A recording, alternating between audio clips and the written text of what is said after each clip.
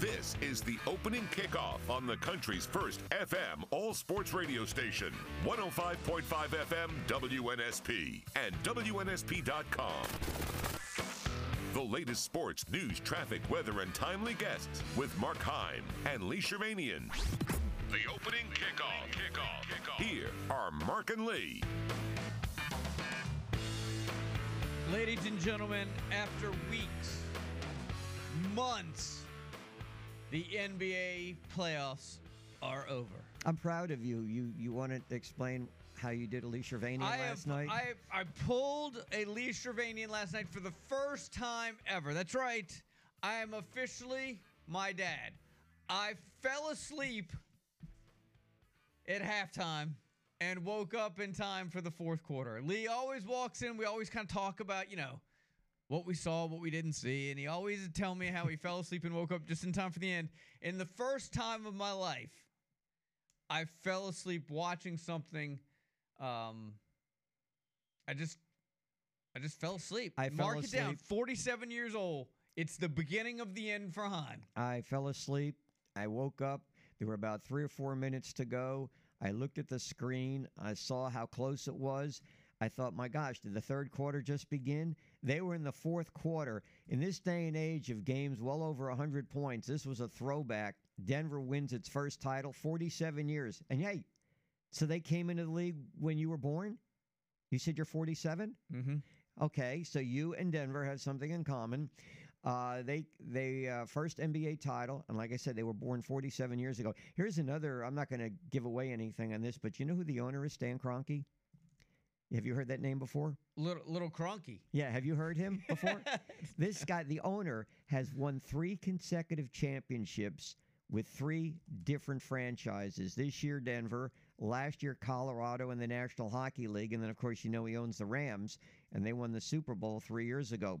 But last night, I could see where you might fall asleep. Was it because of counting all the missed shots? Negative, Ghost Rider. It was just a long day. 20 out of the first 22 three-pointers by Denver misfired. And I think they wound up hitting 17%. But they had the big guy in the middle, and Jokic becomes not only the Bill Russell MVP, but he becomes the first player ever in the history of the NBA playoffs to lead them in scoring, rebounding, and assists. He only had 4 assists yesterday because nobody could shoot. I got kind of maybe an unpopular opinion about one of the guys that played last night. I like Jimmy Butler. Mm-hmm. I don't get it. Everybody talks about how he's Jimmy Buckets and all this. Well, Jimmy doesn't do anything until there's about, 6 or 8 minutes left, and everybody's like, oh, it's Jimmy Butler time. He needs to get going. And typically he'll pick it up at that point. Now, he didn't yesterday because he sold late. He sold big time. But granted, I don't watch as much NBA as a lot of other folks do, but when I do, I hear this whole, Jimmy Butler this, Jimmy Butler that. But Jimmy Butler seems like he's just kind of going through the motions until there's about, 4, 5, 8 minutes left in the game, and then he finds a different gear, and I'm like, yeah, you find another gear because he ain't done anything the whole game. He scored 8 straight points late in the game to bring him back, and then missed a key three-pointer. And the game changed from that point on. He had a huge turnover. He had a turnover. Yep. He missed a 3. And then Denver finally gained the lead on a tip-in by Bruce Brown. Hit a couple of free throws at the end. But with 15 seconds to go, Butler with a chance to put his team either in front or tie. And he missed the three-pointer. And from there, I was surprised the game was this close. I really was. And the reason it was close because Denver couldn't buy a basket. I mean, except for Jokic. They were missing shots all over the place. And I often wondered, okay, if you're missing threes and you're not having that type of game, I mean, you miss like 20 of your first 22. I think they only hit like 5 out of whatever. Why not move the ball inside a little bit just to change the complexion of the game? But they did not. They go on to win the game. They win it in 5 games. And like I said, they're celebrating the first NBA championship ever. They were born 47 years ago. Actually, they weren't. They were even born before that. They came out of the old ABA, along with the Nets and Indiana and who am I leaving out? 4 teams left the old ABA when it disbanded and came into the San Antonio. I was waiting to see Tyler Hero, too. Did he not play? He said he was supposed to. There was a message before the game that Hero was supposed to get into the game. And who knows if he could have been effective, because as bad as Denver was shooting, Miami wasn't that much better. Yeah, Miami, they needed a hero last night. Jimmy Butler was not that. I'll tell you who was the best player on the Miami Heat last night. It was not a classic game by any means, but I'm not taking anything away from Denver. They won it. You and I said we were hoping the series would end last night, and it did. Yes, sir, Nick. The best player on the Miami Heat last night was without a doubt Kyle Lowry. Did you see when Kyle Lowry flopped the third time and they didn't call it, and then he laid on the ground and acted like he was concussed? Yeah, I wasn't impressed. I was like, dang, okay, dude's really selling it. Like, he was laying there, like, holding his head. He was like, oh, man. Yeah. He came up with a couple big shots, though. But, the other thing that we missed, too, is, like, the Nuggets, no wonder why it was competitive for as long as they couldn't hit a free throw. I know. Dude, how bad was that? They were like 8 of 18 at one point. Yeah, they missed 10 free throws, dude. It was crazy. See, I really thought playing at home that they would have one of these outstanding shooting games. I mean, everything was there for them.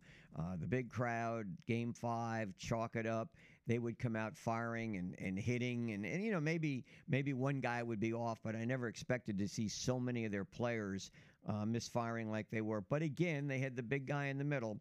And Jokic, who got MVP honors, as I said, he became the first center since Shaquille O'Neal to lead his team in scoring in the finals.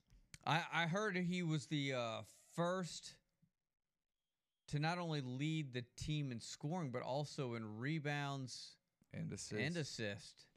But like a pretty great player to me. Bam, I heard the audio, I think earlier this morning, probably said it best when he was talking about the guy just doesn't, he always makes the right play, right? Whether it's scoring or trying to find the open guy, like when he's always, I saw him throw one bad pass where it got picked off, where he tried to kick it out, it was a turnover. But generally, the guy just always making the right play. And when he gets it, 4, 6, 7 feet from the bucket, he's got that soft touch. He just doesn't miss. I mean, when was the last time you saw where he missed one in the paint? And they were pretty physical. Well, with I did see, but he was fouled on the play. So if that, I don't know if that take into consideration, but he missed one or two that I saw before I fell asleep. But again, he was mauled going in. So, give him that. No, it was fouling. Those refs, man. I thought the refs were going to give it to him. To who? Because Kyle Lowry looked like he was punching Nikola Jokic every time he had the ball. The Nuggets would do something. They were all in foul trouble in the first half. Aaron Gordon wasn't playing much. Jokic didn't really play in the first quarter much. Murray had 3 fouls. And then Bam was really physical with Jokic in that fourth quarter, and Gordon couldn't get a rebound. I know he kept slapping it up. Like, what that are was you doing? Really annoying. Like, you're leading the Heat team with second chance opportunities for him. Like, what? When I thought Miami was really in trouble, and obviously you don't look so early in the game, but remember early in the game, it was like hardly anybody is scoring, and Butler went to the free throw line and missed 2 free throws, and that ignited a Denver run. And it was at that point I said, I don't think Miami's going to do it. You get Butler to the free throw line midway through the first quarter, and he misses 2 free throws like that.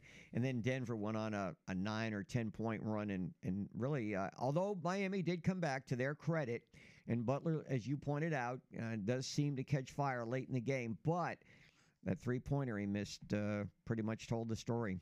And that was a 3 that they didn't really need one. Even the broadcast team was like, what are you doing, Jack? Yeah. Like, you don't need the 3 here. Well, I mean, it would have tied, but there was like 30 seconds left when he took it, and it was a forced 3. It wasn't open. It was Jimmy Butler taking it. Like, although he had hit 2 threes leading up to that, he's not a great shooter.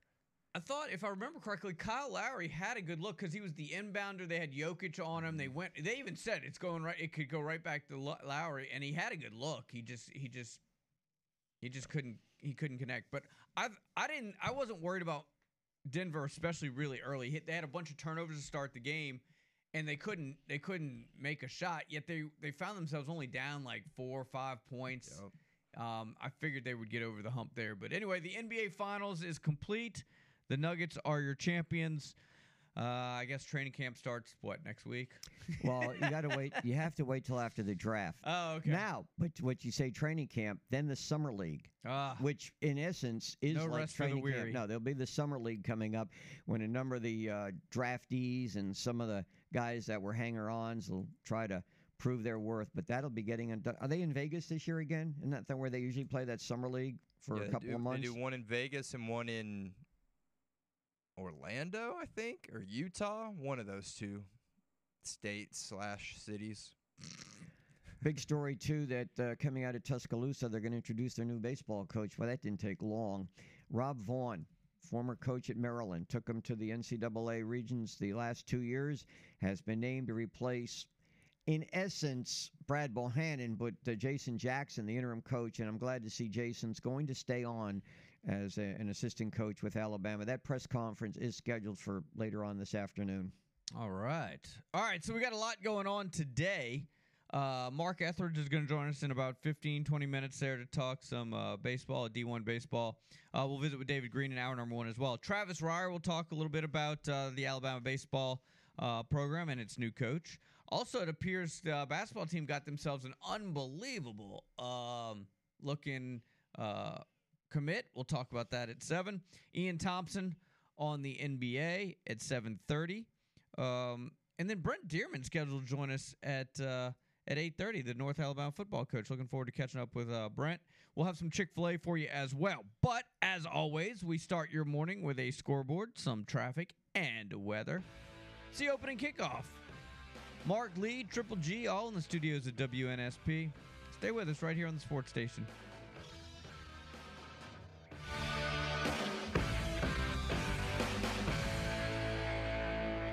This is Mayor Sandy Stimson. You're listening to Sports Radio 105.5 FM WNSP.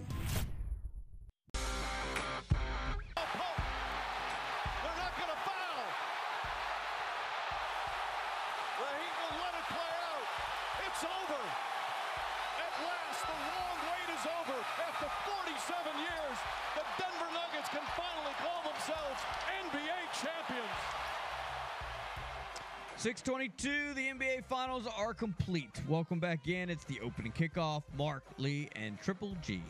You know, you talk about longevity, and we talked about the Denver Nuggets going 47 years, and then you and I were discussing off the air that Pat Sajak, at the age of 76, is going to retire after one more season. 41 years, Wheel of Fortune, and that's longevity for any of the hosts for game shows. And the show hasn't run the longest, but because Price is Right has that. But as far as being the one person that stood there for all those years, Sajak, 41 years, that's the longest of anybody.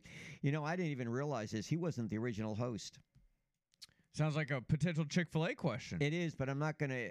You know what? Maybe we'll just do it off the cuff later on. What? Yeah, but that's not my question today. You're going to go impromptu on our show? It's not scripted? I can't believe it. No, it's not scripted. Yeah, we're going to do it impromptu right around 7:50 because I got a dandy in baseball today, so I don't want to ignore that one. But Lee, it's not an impromptu if you're telling us what time you're going to do it.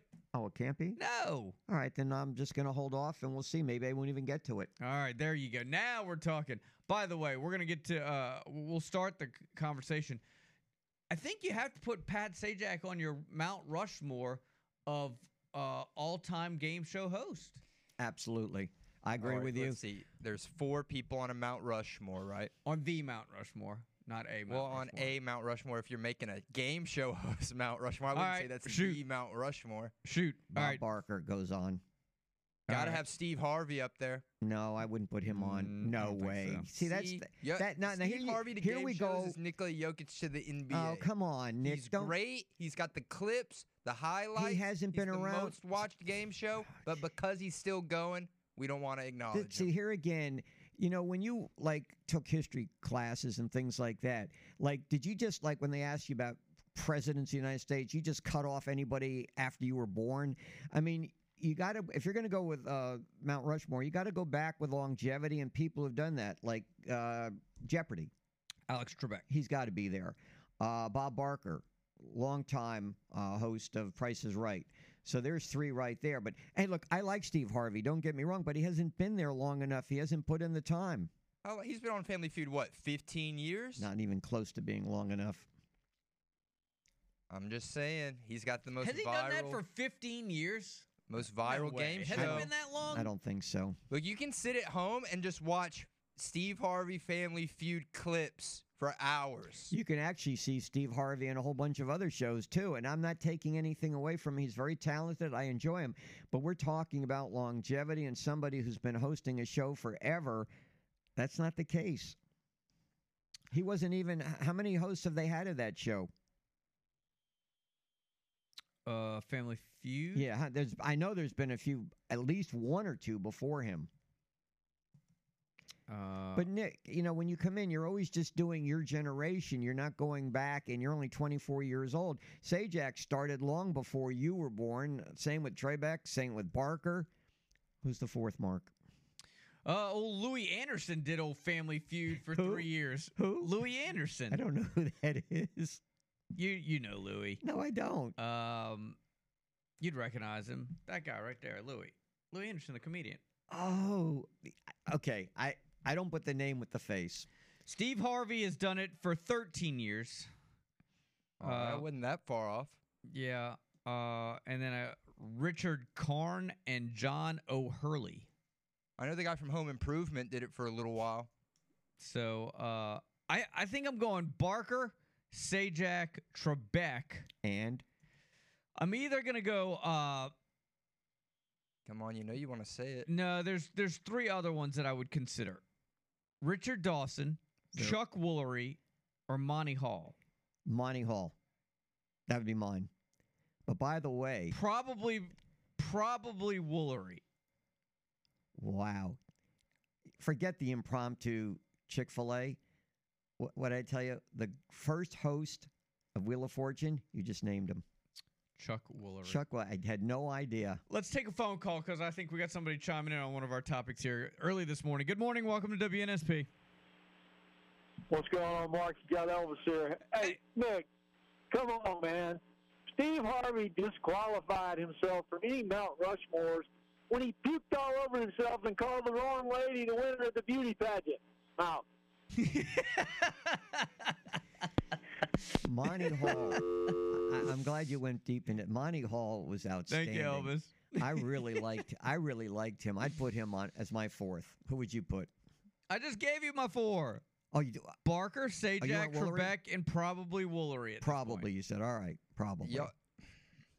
Y'all look at game show hosts like y'all look at the NBA. Nick, apparently there hadn't been a good one since the 90s. Nick, you're always dragging up this stuff from way out of sight. Like you're pulling stuff out. Look, I'm with you on Sajak, Trebek, and Barker. I'm with y'all there. But Steve Harvey has gone on an elite 13-year run, making Family Feud the most relevant game show that there is, the most popular game show to watch online in our new modern digital era. Go on TikTok. There will be Family Feud clips all the time. We've all seen the naked grandma clip, right?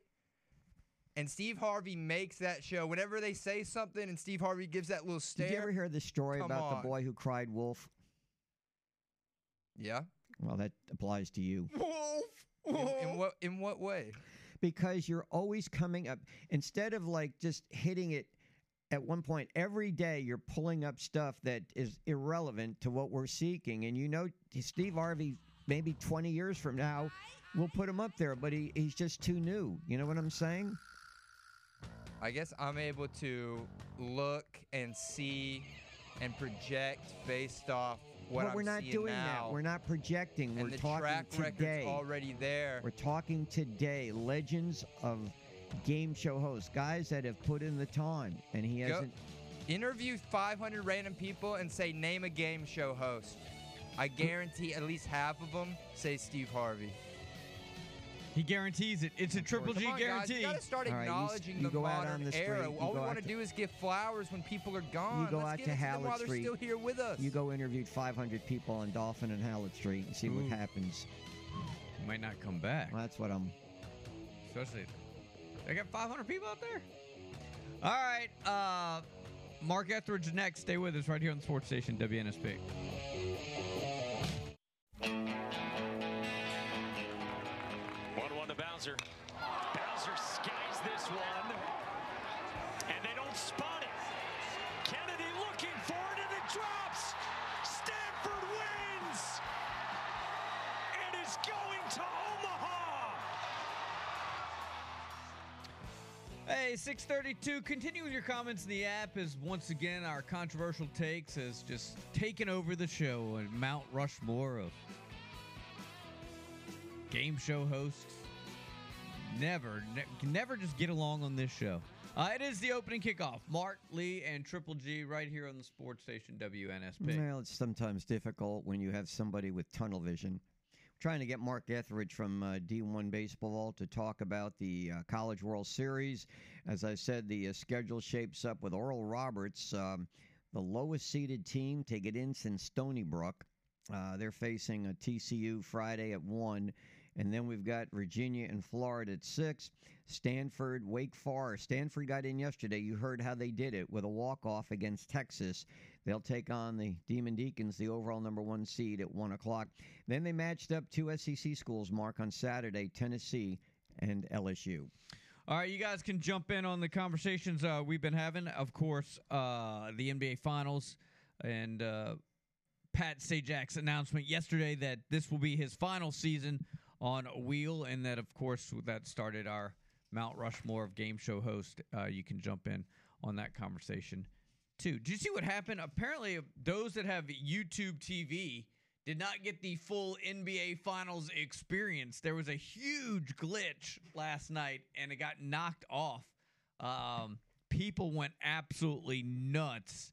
The YouTube stream essentially died in the final minute of the NBA Finals. I can't imagine the frustration there by some folks that had a rooting interest in the game, but YouTube TV not kind to the NBA fan last night. You guys can jump in on the conversation at 694-1055. Speaking of basketball, wanted to let you know, too, that Alabama appears to have gotten a commitment on the old basketball court. People are pretty excited about. Did you hear about Alabama basketball over the last day there, Lee Shervanian? Yes, I did, and they lost out on Grant Nelson. They lost out on the transfer from Creighton. That was one guy they were really after. He's going to K-State, but it looks like the North Dakota State player, Grant Nelson, about 6'11", averages about 17 points. We'll check in with Travis Reier about that and see what he knows. But it looks like he may be coming, and he might be the guy to fill in for Benny Ocko, who's going to stay in the NBA draft. All right, let's check in now with Mark Etheridge of D1 Baseball. Mark, welcome to WNSP's opening kickoff. We got the College World Series. Any major surprises during the Super Regionals? Yeah, certainly Oral Roberts making the College World Series as a 4 seed, definitely one of the surprises. Not that they weren't a good team, but it's a 4 seed. That's regionals are seeded 1 through 4, and then they were able to win that, knocking off Oklahoma State and Stillwater. Dallas Baptist, who's also really good this year, beat them in the final, and then moved on and went to Oregon and knocked off an Oregon team who'd won at Vandy. So I think that's really the Cinderella story, because you just don't get those teams at the bottom of the field who advance all the way through. But you know how it is with baseball. You get confidence, and you get hot at the right time, and you can kind of exceed what you've done in the regular season. Speaking about that, it was rare for an overall number 1 seed to get in. Wake Forest did it with the 9 home runs against Alabama. In your opinion, is that the team to beat now in the College World Series, Wake Forest? Yeah, certainly with the way that they've played really all year, but they're playing their best ball at the end of the year. Wake Forest has got to be at least a favorite, if not the favorite. I think the big storyline there is they play in such a small ballpark, and that's where some of those home runs. Some of them were not cheapies, but some of them were.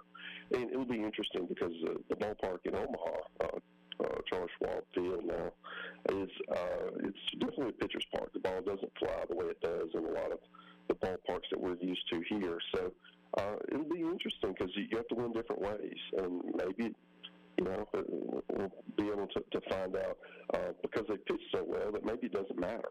But from an offensive perspective, slugging the ball all over the park is not typically the way games are won out there. You would have thought last year's Tennessee team was the team to go to the College World Series, and you remember how they were upset by Notre Dame. And then they go to the Super Regional this year with a team that wasn't quite as highly touted and there wasn't as much fanfare, lose the first game to Southern Miss, but somehow bounce back to win it, and they're going to face LSU. Yeah, it's a team just supremely talented on the mound. But there is some, this wasn't last year's team, and last year's team had a swagger to it, a bravado, and so I think everyone else around the league who just hated losing to that bunch really had it in for Tennessee this year, and that was a lot of these players had nothing to do with that, and they were in the crosshairs for everyone, and I think it kind of took them some time to kind of find their stride, and towards the end of the year they did. They went, I think it was 11-4 down the stretch in the conference, and they played really well. Won some road games, and they didn't have an easy path. I mean, they had to go to Clemson, who was the hottest team in the country, and won a classic game there, and ended up winning that regional, and then fell behind game one in Hattiesburg. That was a great environment, and they were able to ride those those great pitchers we talked about, and also get some home runs. And as a result, this team did what last year's team couldn't. Hey, let me ask you something. Has there been much brushback or feedback on Stanford's starting pitcher going 9 innings, 156 pitches, Quinn Matthews? Yeah, it was definitely the talk of the last couple of days. 156 pitches, and not just that, but he pitched twice in the regional last weekend. I think he had over 300 in basically a week and a day or so. And that's a lot. That's obviously in today's world where everyone's so hyper focused on pitch counts and arm care.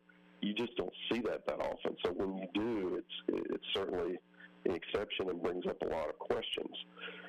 I guess my comment on this is we really don't know, right? What is the right number? Why can one pitcher, stay in the same pitching program as his teammate, one of them, and have similar workloads, and one guy gets injured and one guy does not? It's such an inexact science. I do think that those extreme workloads like we saw with Matthews are not good for the game. I would like to see a way to get those out, but I don't really know if if it did him any harm. Right? He had a great moment, carved his legacy, all those sorts of things, and you tip your cap to the kid. I just, it's so many pitches, and it's such an anomaly in a time where arm injuries have never been higher. Speaking about pitchers, the one pitcher I've heard so much about is that starter for LSU who's supposed to be a high, let's say, a pitcher that's going to go very high in the Major League Baseball draft. Is it Skeen, I think his name is? Paul Skeen, yeah. How's he been doing so far? Yeah, he's incredible. He's the best pitcher in college baseball, maybe since Ben McDonald, and it's so hard to compare against eras, but he's consistently excellent. Okay, and every pitcher has a bad game. He hasn't really had an average game. He's just been dominant in every start. It's like a professional going against amateurs. And that it just gives them such a huge advantage because he's going to give you, you might get 5 or 6 hits, you might get a run or two, but he's going to strike out 12. He's not going to walk many, and he's going to go deep in every game. And when you have that weapon, it takes the pressure off. It takes pressure off your offense, and they have an incredible offense. And also, the rest of the staff doesn't need to fill as many innings, and you kind of know that he's going to put you in a position. Most likely to win the game he pitches and not use much of your relievers, so it sets everyone up for the rest of your series. Reason I ask you how he's doing, because you mentioned Ben McDonald. I remember McDonald had that great year, but did not fare too well in postseason. Apparently, like he was, I don't know, the arm weary or whatever it was, but he did not have great games in postseason. So let me ask you something, Mark. What do you know about this new Alabama baseball coach, Rob Vaughn? Yeah, he's been really successful. Won the Big Ten the last 2 years, had them hosting a regional for the first time in their program history. Young, energetic, certainly has the pedigree. He's one of these guys, fast rising coaches, and gets an opportunity to come to the SEC, where it's the best coaches in the country, because that's where you can make the most money. It's the most facilities. It's the best players. It's the most exposure. All of those things. So it's the best of the best, and a lot of coaches want to come test themselves against that. So he's going to get the opportunity. I think a big part of the excitement that will accompany him is that Jason Jackson, the interim coach and the pitching coach, will stay on as his top assistant. And I think from a continuity standpoint, especially in today's world where kids hop in the portal, with really no repercussions, that could help some continuity, because there are some really good young players that they obviously want to keep. So being able to keep that continuity with JJ, you know how it is with a coaching change. It's a lot of times it's a roster turnover, and that's something that Alabama would like to avoid. Out of curiosity, Jason Jackson, with the job that he did and put in a position like he was, do you think, though, that he opened up doors for possible head coaching jobs? Oh, sure. I mean, the way he acquitted himself, not just with wins and losses, just the way he handled that situation. I mean, that's something that reflected so well on him. And he's going to have opportunities. I mean, I know he agreed to stay on during this interim situation. Obviously, very tumultuous. He probably hoped he would get the head job, right? And he didn't. But certainly, as positions open up, and there are going to be other top assistant jobs open up too that he might want to entertain, along with a chance to run his own program elsewhere, because it's not over. There'll be some more ripple effect in the coaching ranks. Certainly, we see the way the SEC is paying assistants so much, they'll be able to get head coaches to come in as assistants, and then that opens up maybe a head coaching job somewhere else, and that domino effect that might open something up that people are interested in. All right, let me get your prediction now for the two teams that'll be meeting for the championship, the College World Series. Who do you think those two will be? People might think I'm an SEC homer here, but I really like the way Florida's playing, and LSU, it looks like they figured it out. I can't wait to see a potential LSU Wake Forest, the winner's bracket game, and that would be on, I guess, Monday. But, Florida is a team I really like in that bracket. I think, my Final Four would be Florida with TCU and LSU and Wake Forest. Mark, I got to ask one question, though. While we're getting predictions, who's going to win the College World Series Jello Shot Challenge? That's the one I'm more interested in. Yeah, and that's something is kind of taken on its own story. It's crazy. The last few years, it's emerged, and people are just calling in and Venmoing in and doing it from afar to buy shots to support their team. It's taken a life of its own. You can't really bet against LSU. No. They have a lot of fans there, and I think that's house money to go ahead and take them as number one. I think the bigger question is who's going to finish last. Is it Oral Roberts? Yeah. Or is it maybe Wake Forest or some team without a huge fan base? So it'll be interesting to see. Appreciate it, Mark. We'll check in with you next week. Are you going to be attending? Are you going out there? I am not. We've got five reporters from D1 out there, so I'm going to be watching it from the couch this year. Gotcha. We'll talk to you next week. Thanks for joining us. Mark Etheridge from D1 Baseball. Yeah, LSU's got to be the heavy betting favorite on the Rocco's Jello Shot Challenge. There's no question. Keep it in the SEC. They can, Arkansas. Yeah, I mean, it's really unfair to LSU because if they finish anywhere other than first in this competition, it'll be a disgrace. So Tigers, You're up. You're up to the plate. Make us proud. All right, David Green's going to join us next. Travis Reier at 7 o'clock. Got a lot of Alabama news to get to.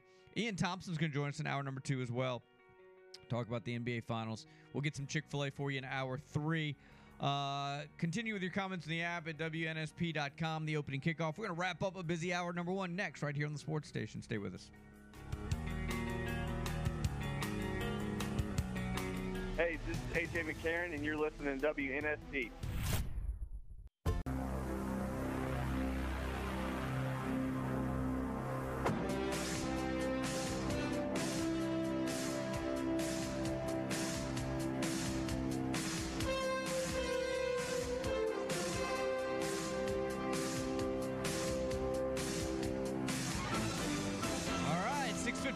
Wrapping up hour number 1 here on a Tuesday edition. Thanks for hanging with us. It's the opening kickoff. You know, we've been talking about numbers, the Denver Nuggets, their first championship in 47 years. Pat Sajak going to retire after 41. Let's check in with David Green at the Green and Phillips Injury Law Firm. David, welcome to the opening kickoff. Good morning. Good morning, fellas. How are y'all today? We talked about a little longevity and stats. So you're celebrating an anniversary. What anniversary? And bring us some of the numbers as far as clients and what you've been able to bring in settlements. Well, actually, we are. We're excited to be celebrating our 25th year of practicing law. And we've been practicing law here in Mobile, but also throughout the country. We've handled thousands of cases. I think we're probably somewhere around 30,000 cases, actually several $100 million in settlements for clients. So we're very proud of that. We've made a lot of difference for people, and we continue to do that well with the next generation of young lawyers. And so we have 11 lawyers. We have 2 offices, one in Birmingham, one in Mobile, and we've got a lot of young talent that's fresh out of law school, and some that have been doing it a long time as well. So very thankful to get to do what we do to take care of people every day. All right, I'm going to give you a chance to blow your own horn now. With all, it doesn't take long before you see a lot of advertising commercials on TV with attorneys. Why go with Green and Phillips Injury Law Firm? Well, it's not always about going with Green and Phillips. I think what matters is going with a local law firm that tries cases in our local courts. We're actually in trial right now. I don't want to comment on the case, but we're actually in trial right now on a case, and our lawyers try cases every day down there. And so it's important to know the clerks, to know the officers that run the court, just to know people. It makes a huge difference when you hire a local law firm. You don't have to hire Green and Phillips, but we always encourage hire someone locally here from the Mobile area that makes a difference and can make a difference for you. Very, very important, and we've seen a lot of success over the last 25 years being a local law firm. Hey, as I was leaving the station, I was listening to Dan Patrick. You know what they were talking about yesterday? That TV show that I told you about, Jury Duty. Oh. Have you seen it yet? Haven't seen it. Well, you got to. Okay, I wanted to ask you one jury question. Do lawyers ever get picked for juries? Yes, they do. As a matter of fact, Will Phillips was on a jury several years ago, and I think Brett Bethea was on a jury as well. So it does happen. I've not been picked yet, I think it'd be fun. Don't know if they would allow me to be on one, but I think it'd be a lot of fun to do it. How about a judge? Can a judge be picked? They can be. I remember there was a judge many years ago, Mike McMakin, that was actually on a venari that we had, but probably not. Generally, they can be. They're eligible, but generally they're not going to be on a jury just because of knowing everyone, knowing the other judges. But don't recall ever seeing a judge actually on a jury. But I do remember Judge McMakin was on a venari one time. David, I can't thank you enough. The number to reach the Green and Phillips Injury Law Firm. It's very simple, 251-300-2000, or you can come by 51 North Florida Street here in Midtown Mobile, or 4th Avenue North, the Forbes Building. Go see Ben Warren in Birmingham. Thanks for joining us. We'll check in with you next week. Have a great day. I know I've asked you, Mark. Have you seen Jury Duty yet? I've been in the running, but yes, I've had to go through the selection, but I was not selected. How's that? I'm talking about the TV show. Oh, no, the TV show. I have not. You do have Prime, right? I do. Watch it. Yes, sir. You watch it. Yes, sir. And look, they're only like... Dude's giving me homework. Yes, they're only like 30 minutes in length. There's 10 episodes, and anytime I've heard anybody talk about this show, they rave about it. Now, I'm not going to go overboard and say it's the greatest show I've ever seen. That's Nick's job. Right. But when I heard Dan Patrick talking about it yesterday and talking how great it was, how funny it was, I didn't think it was hilarious, but I enjoyed it. I mean, it's not something I would turn off, but I wanted to just suggest that if you have time, maybe you want to watch it. We should do a segment and get it sponsored, like Lee's binging, suggestion of the day or something. Lee's TV Talk with Lee. Good catchy name for that. I'm just spitballing. I'm just trying to get the creative juices flowing today. Just an idea. For those not familiar with jury duty, the prime jury duty, it's basically all actors except one person who's not aware that the others are actors, and he becomes the jury foreman, and everything revolves around that. Even the judge is an actor. You think it would be difficult to set up a scenario like that for Lee? Like maybe one day he goes into the gym and everyone's just acting really weird in the gym. Yeah. I think that'd be good times. Have some cameras set up. We'll get some of the listeners to join in. What he doesn't know is what we're doing right now. We are paid actors. We're just here to push buttons. He's getting paid? Oh, yeah. Oh, yeah. For the nonsense that he provides? Yes. Wow. This is all just a... Is our management aware of that they're paying him? Oh, yeah. Oh, yeah. Do they even know? Manuel Rodriguez. I am a do they even know his name? Character actor from Mexico. I play the role of Nick Wiggins. Yeah. Yeah. Do they even know his name? I'm not sure. I really don't know now. I'm beginning to think. They pretend to. They say hi to him, but I don't think they know How who many, he is. You used to joke about how many co-hosts have come through here with me, right? Yeah. And you've been the You're the co-host killer. Well, not really. You've been around a long time. How many board ops have we gone through? Well, I can't remember them all because sometimes you'll mention one, and I remember one we had. They went off to look for rocks out somewhere on the West Coast or something like that. I don't remember his name. Let's just say something like that. I don't think he went looking for rocks. Well, geology. He was a geologist.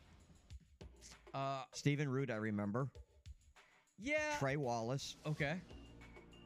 I think with that position in there, though, that is a generally a really good position for someone that is in school because of the hours to make some extra money, and there are opportunities there in which Nick has done to expand your responsibilities. Well, if there was a Mount Rushmore of board ops, I'd be George Washington on that mug.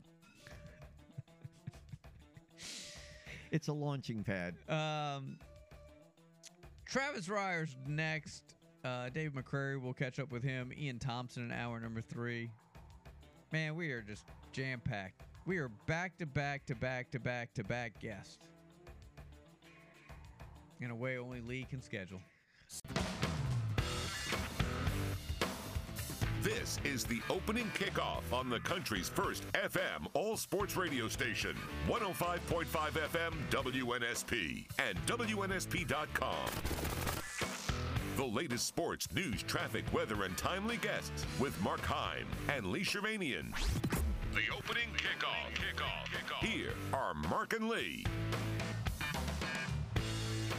All right, 7:04, hour number 2, already here on this Tuesday. Appreciate you guys making us part of your morning. Mark, Lee, Triple G, all in the studios of WNSP. Headlines, of course, the NBA championship goes to Denver for the first time in their 47-year existence. They defeated Miami in a very low-scoring game, 94-89. We've talked about Pat Sajak in a non-sports-related story, has announced his retirement after 41 years. He'll spend one more year with Wheel of Fortune. And the other major story, and then we bring in Travis Reier to talk about it, and that's the hiring of the new Alabama coach, Rob Vaughn. Press conference scheduled today.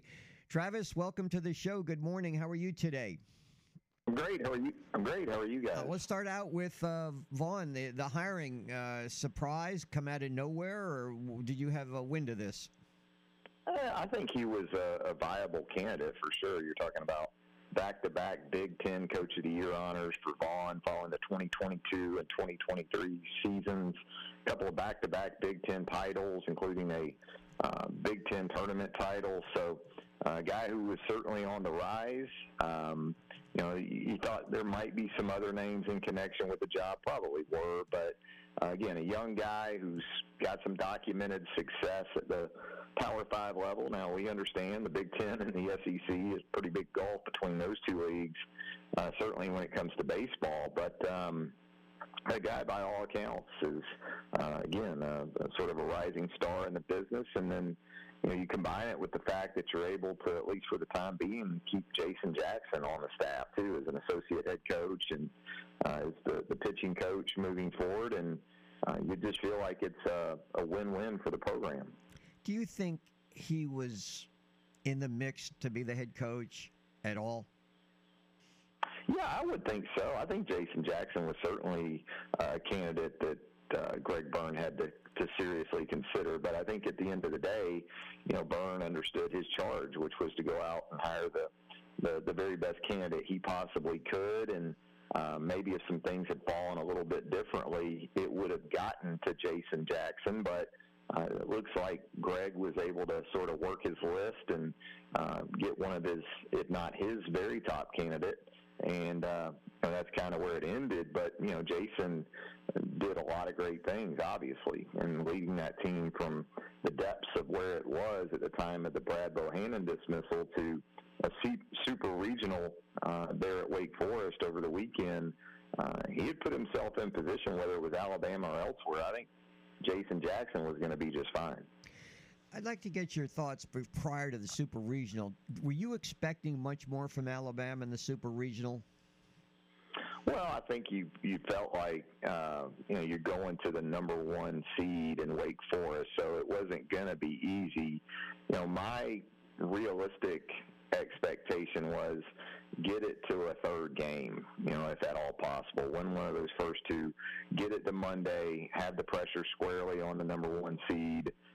Maybe in that scenario, if you win game one, which you ended up losing in a tough one-run game, you don't have to come back in game two with McNary, push him up in the rotation a little bit. And I like that move by Jason Jackson with the season on the line. McNary had been really good in his previous starts, really, over a stretch of starts, but certainly in the defining win in the Tuscaloosa Regional, he was excellent. So you put your guy out there with the season on the line, and obviously didn't work out. The ball just jumped out of that ballpark at Wake, and so it was a tough outing for McNary on Sunday. But I was realistically thinking, if you can get it to the game three, then obviously you got a shot. But they were very close to that in game one. Game two was just I thought Wake flexed its muscle literally in hitting the home runs and kind of making a statement against a really, really good SEC team. So from what you can gather, will the baseball draft take players away from Alabama this coming July when they had the draft? Are they going to lose some? Yeah, I think like most teams, especially at the SEC level, when you're coming off a season like Alabama had, that's likely to happen. They also have some pieces like a Colby Shelton that's just a freshman that you certainly hope is a building block that you can continue to work with mid-20s home runs as a freshman. It's a hell of a season for Shelton. And this was a veteran team pretty much anyway. So when you look at guys like Pinckney and Drew Williamson and Jim Jarvis and those key guys, that's kind of where this was going to be headed anyway at the end of this season. So there's a lot to figure out. I think that's where being able to keep Jackson on the staff and kind of as a stabilizing presence, but the transfer portal can be crazy too. I mean, you got to take that all into account, and so I'm sure Vaughn is going to have that as a big part of what he's going to do moving forward, and what Jason's been able to build in terms of networking on behalf of the program, both at the grassroots recruiting level and then also JUCO ball, the portal, should be beneficial to this program. Travis Reier of Bama Online, our guest here on WNSP. Give him a follow on Twitter at Travis Reier. Speaking of the transfer portal, let's shift over to basketball. Man, tell me about Grant Nelson. He looks the part. Yeah, he's a fun guy to watch, the 6'11" forward. Previously of North Dakota State, Devils Lake, North Dakota, to be exact when it comes to hometown for Grant Nelson. But you watch him, and this is a guy that at his size can really run the floor, can finish on the break, can face up the basket, shoot the three. His three-point shooting numbers weren't as proficient or efficient as the previous two seasons, but averaged pretty much a double-double last season on a good North Dakota State team. And it's a guy who also has experience against Power 5 programs. I think NDSU opened last season with Arkansas and Kansas back-to-back. So, he's had some documented success against high-level teams at the Power 5 level, and can do it back to the basket. He's not Charles Bediako in terms of rim protection, but the way that Nate likes to play, I think it fits him well. And I think that's probably what he envisions for himself in making that move to Tuscaloosa. So by all accounts, and the expectation continues to be that he will play for Alabama during the upcoming season. And with Bediako moving on, not just Bediako, but Clowney moving on, Gurley moving on, you do have Nick Pringle coming back, but boy, it was, and it continues to be, I think, an area where Alabama's going to look to add there in the post. Hey, Travis, we had a pretty controversial conversation earlier today on the heels of the Pat Sajak news. We were doing our Mount Rushmore of game show hosts. You want to take a crack at it?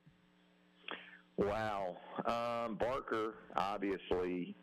Let's make a deal. Monty Hall. Yeah. Monty Hall. Yeah. Monty Hall's on mine. Now I'm, mid-50s at this point. I think Pat's got to be there too. Just an incredible run. That's 3 of the 4. Gosh, trying to come up with one more. Richard Dawson would be maybe on mine for Family Feud. I think he also gets extra credit for playing a game show host in Running Man with Arnold Schwarzenegger, right? I guess, and if you say so.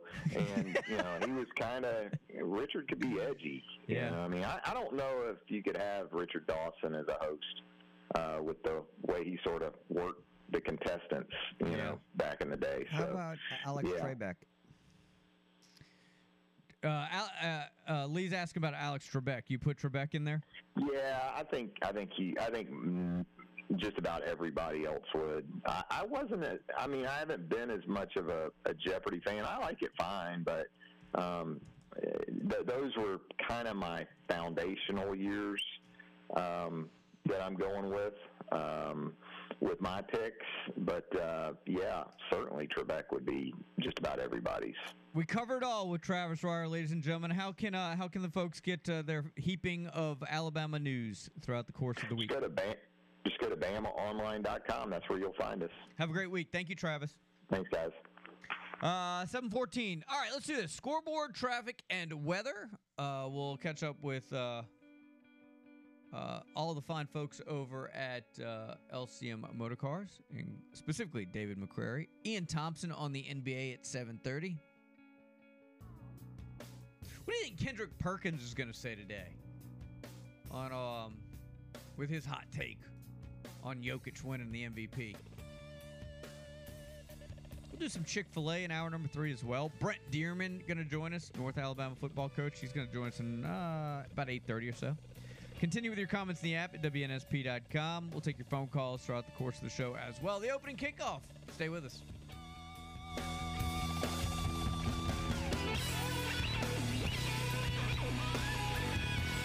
this is Jake Peavy, MLB pitcher and Mobile, Alabama native. You're listening to 105.5 WNSP.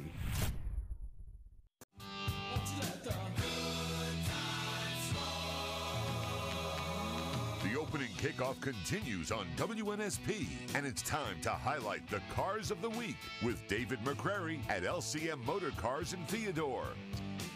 David McCrary, LCM Motorcars, LCMmotorcars.com, joins us here on WNSP. And, man, do they have a variety of inventory this week at the location. David, good morning, sir. Good morning, Mark. What's happening? We always have a variety, not just this week. We've always tried to have a little bit of everything. I know, but so I was on your Facebook page, and I saw box trucks and boats. Man, you got something for everybody. What about golf carts? We got everything. We got nice cars, nice trucks. We've got a limo golf cart. We've got 3 box trucks. One's a high-no diesel with a Tommy lift.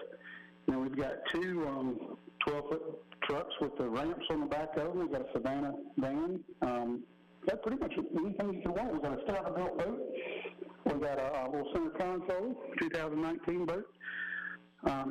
Want to do anything you want. I mean, we can hook it up to a car and continue down the road. Well, it's that time of the year for it. And so we often tell people to go to your website, David, to lcmmotorcars.com. But you guys do a great job on social media getting that information out to people, too. Thank you. That's where it's all at. I mean, the websites were so expensive for so many years, and now they've come way down, and social media is just a free avenue to grab people. If you got a lot of friends, you can reach a lot of people. All right, car, truck, boat, whatever, golf cart. When's the best time to come see you, and where are you guys located? We're on Highway 90 in Theodore at Plantation Road. It's 1 mile south of I-10, exit 15A. You can give us a call at 251-375-0068. Come see us anytime from 8 to 6, Monday through Friday, and 9 to 2 on Saturday. Hey, great stuff, David. Thank you so much for everything. We appreciate it. Have a good week. That's David McCrary, LCM Motorcars, LCMmotorcars.com. Go to their Facebook page. They're posting constantly the information of all the inventory that they have on the lot, and there's plenty to choose from. I can assure you of that. You guys can jump in at 694-1055. Been talking about a number of different topics. We'll talk to Ian Thompson coming up here in about 7 or 8 minutes on Game 5 of the NBA Finals. The NBA season is complete. And next up is the draft. So that's what we'll be talking about down the road. In a couple of weeks, they'll have the NBA draft. Looking forward to that. Obviously, interest in this state with Brandon Miller being pegged as perhaps going as high as number 2. Then it becomes the Summer League. And before you know it, Mark, it starts up all over again in October. Yeah. I know you can't wait. There's so little downtime. So when you fall asleep. I will say this. It's not downtime for the fans or the teams that go far into the playoffs. Think about the 3 teams that don't make the playoffs or out in the first round. They've been sitting around for a long time by the time October rolls around. Well, here's the good thing for you. If you fall asleep tonight, there's nothing to wake up for tonight. Yeah, that's a good point. So if you guys can jump in on the NBA. And, of course, Pat Sajak calling it quits after 41 years. We're throwing up the Mount Rushmore game show host, and I didn't even realize he wasn't the original. It just seems like 41 years. So what's Vanna going to do? I've been waiting to see what the response was from Vanna. Do you know she hosted it one time when he was out with some surgery? I didn't realize she did. And apparently Pat Sajak's daughter is very much involved with the show, too, does the digital stuff. So I don't know. I mean, I'm sure they'll continue the show because, like I said, it started before he became the host. There are so many up-and-coming game show hosts, and you look at who the longest in longevity are, and he is now. He's number 1. Trebek was up there, Barker was up there, but there's so many others. You guys mentioned Monty Hall, Dawson, guys like that, but that's just scratching the surface. I've always said the big winner on that show is Vanna White. I mean, to do what she's done for as long as she's done it, she doesn't do any, they made her job easier. When it started, she physically had to turn the letter. Now it's like, man, you put in so much good work. We're going to help you out. Just touch it. Just make the light blink and the letter. Like, she doesn't, it's it's incredible career. I had to do a double take when I Googled the salary she makes. I bet you what? Did you see the salary she makes? According to, unless my eyes were blurred, it was too early in the morning, well over, pretty close to $10 million a year for just doing that.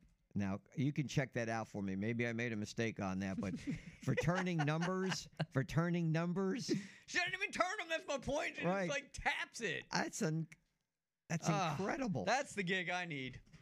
That's Any of the us gig right needs. now. Basically, right now, Lee just throws something out and then asks me that. My job consists of Lee just throwing something out. The first thing that comes to his mind, and then telling me to confirm it for him. Do it. Do it. Do it. Do it. Do it. Do it. Do it. Do it. Do it. All right. You got some Chick-fil-A for us in hour number 3, huh? Absolutely. It's a baseball question today. Oh, good. There's a lot of baseball going on today.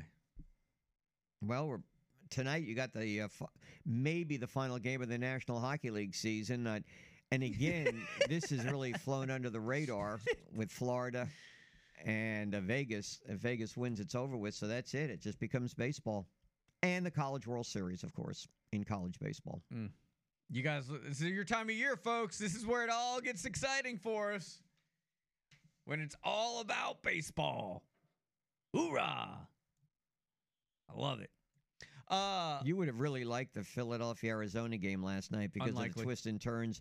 The Arizona manager got ejected, and there was all kinds of controversy going on, and then they had lead changes here and there before Arizona finally won the game, and Real Muto had a hit for the cycle, which has never been one of your favorite topics, but I like the topic. I just think it's the most overrated. That's what. Yeah, it's just overrated. Hitting a single, double, triple home run. Yeah, that's generally what a cycle is. Yes, to my understanding, I just think it's overrated. I'd rather, 2 doubles and 2 triples than hitting for the cycle, or 2 home runs and 2 doubles than hitting for the cycle. Well, it's not unusual, and I mean it hasn't happened in Philadelphia since '04, and it's very rare for a catcher to do it. But it's one of those stats. But the question I have coming up, I'm not going to give it to you now, but it's really rare what he accomplishes in his career, and we'll talk about that with Chick-fil-A at 8:20. We're having Chick-fil-A. Ian Thompson's next. We talk a little NBA. Stay with us. The opening kickoff continues right here on the sports station WNSP.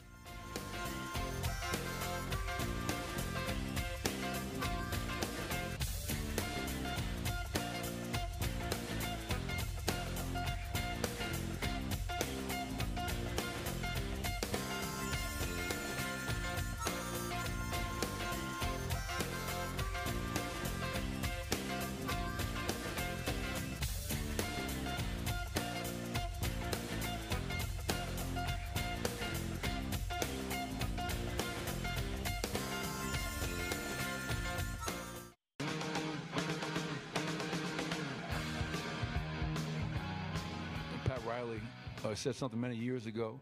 I used to have it up on my board when I was a head coach in Sacramento, and it talked about the evolution in this game and how you go from a nobody to an upstart, and you go an upstart to a winner, and a winner to a contender, and a contender to a champion. And the last step is after you're a champion is to be a dynasty. So we're not satisfied. We accomplished something this franchise has never done before, but we have a lot of young, talented players. All right, 7:32. Welcome back in. The opening kickoff continues. Mark and Lee, Triple G, in the studios of WNSP. All right, as we await and hopefully get Ian Thompson on, NBA veteran writer, author. He's on right now with us to recap the playoffs and what happened in the championship round. Ian, welcome to the show. Good morning. How are you today? Great. How are you doing, guys? Pretty good. So Denver and Miami, which of these teams is kind of geared for another run next year if you had to choose one? Oh, Denver for sure. Miami's going to go out and try to get another player to pair with Jimmy Butler and Bam. But Denver, you look at their best players. Jokic is the oldest, I think, at 27. So we're the ones set up, and they were under the luxury tax this year. So I think the only key guy they're going to lose is Bruce Brown, who was maybe the most important role player. they can't afford to keep him. But otherwise, they're going to bring everybody back. And the coach, last night, you heard him, prime them up. We're not done. We're going to go for 2 in a row, basically, he said. So, yeah, they're going to be the team to watch next year. Would you have selected Denver coming into the season as the potential team to win it all? Not necessarily, but when you looked at the West this year, it was open. Was Golden State going to be there again at their age? Were they going to be able to do a back-to-back? That was tough. Memphis was too young. The Lakers were a mess. Just all the usual suspects. There wasn't a standout team coming in. It was very hard to predict.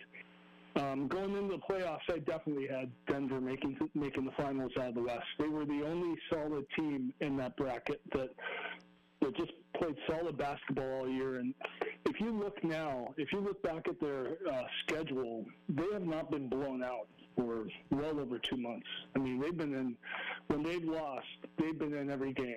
And that's been a rare thing this year. Most of the other teams have all been up and down, but Denver, taking on the identity of their best player, Jokic, they've been there every single game.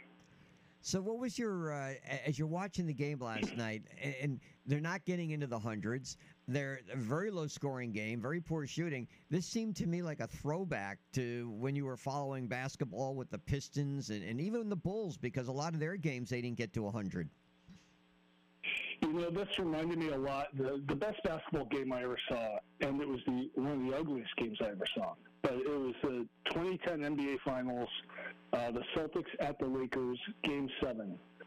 And I say it was the best because when you were in that building in L.A., you could just feel the pressure.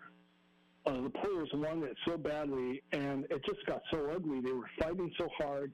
Kobe Bryant couldn't make a shot until the fourth quarter. Pau Gasol, who was always accused of being soft, got 18 rebounds, I think 9 offensive rebounds.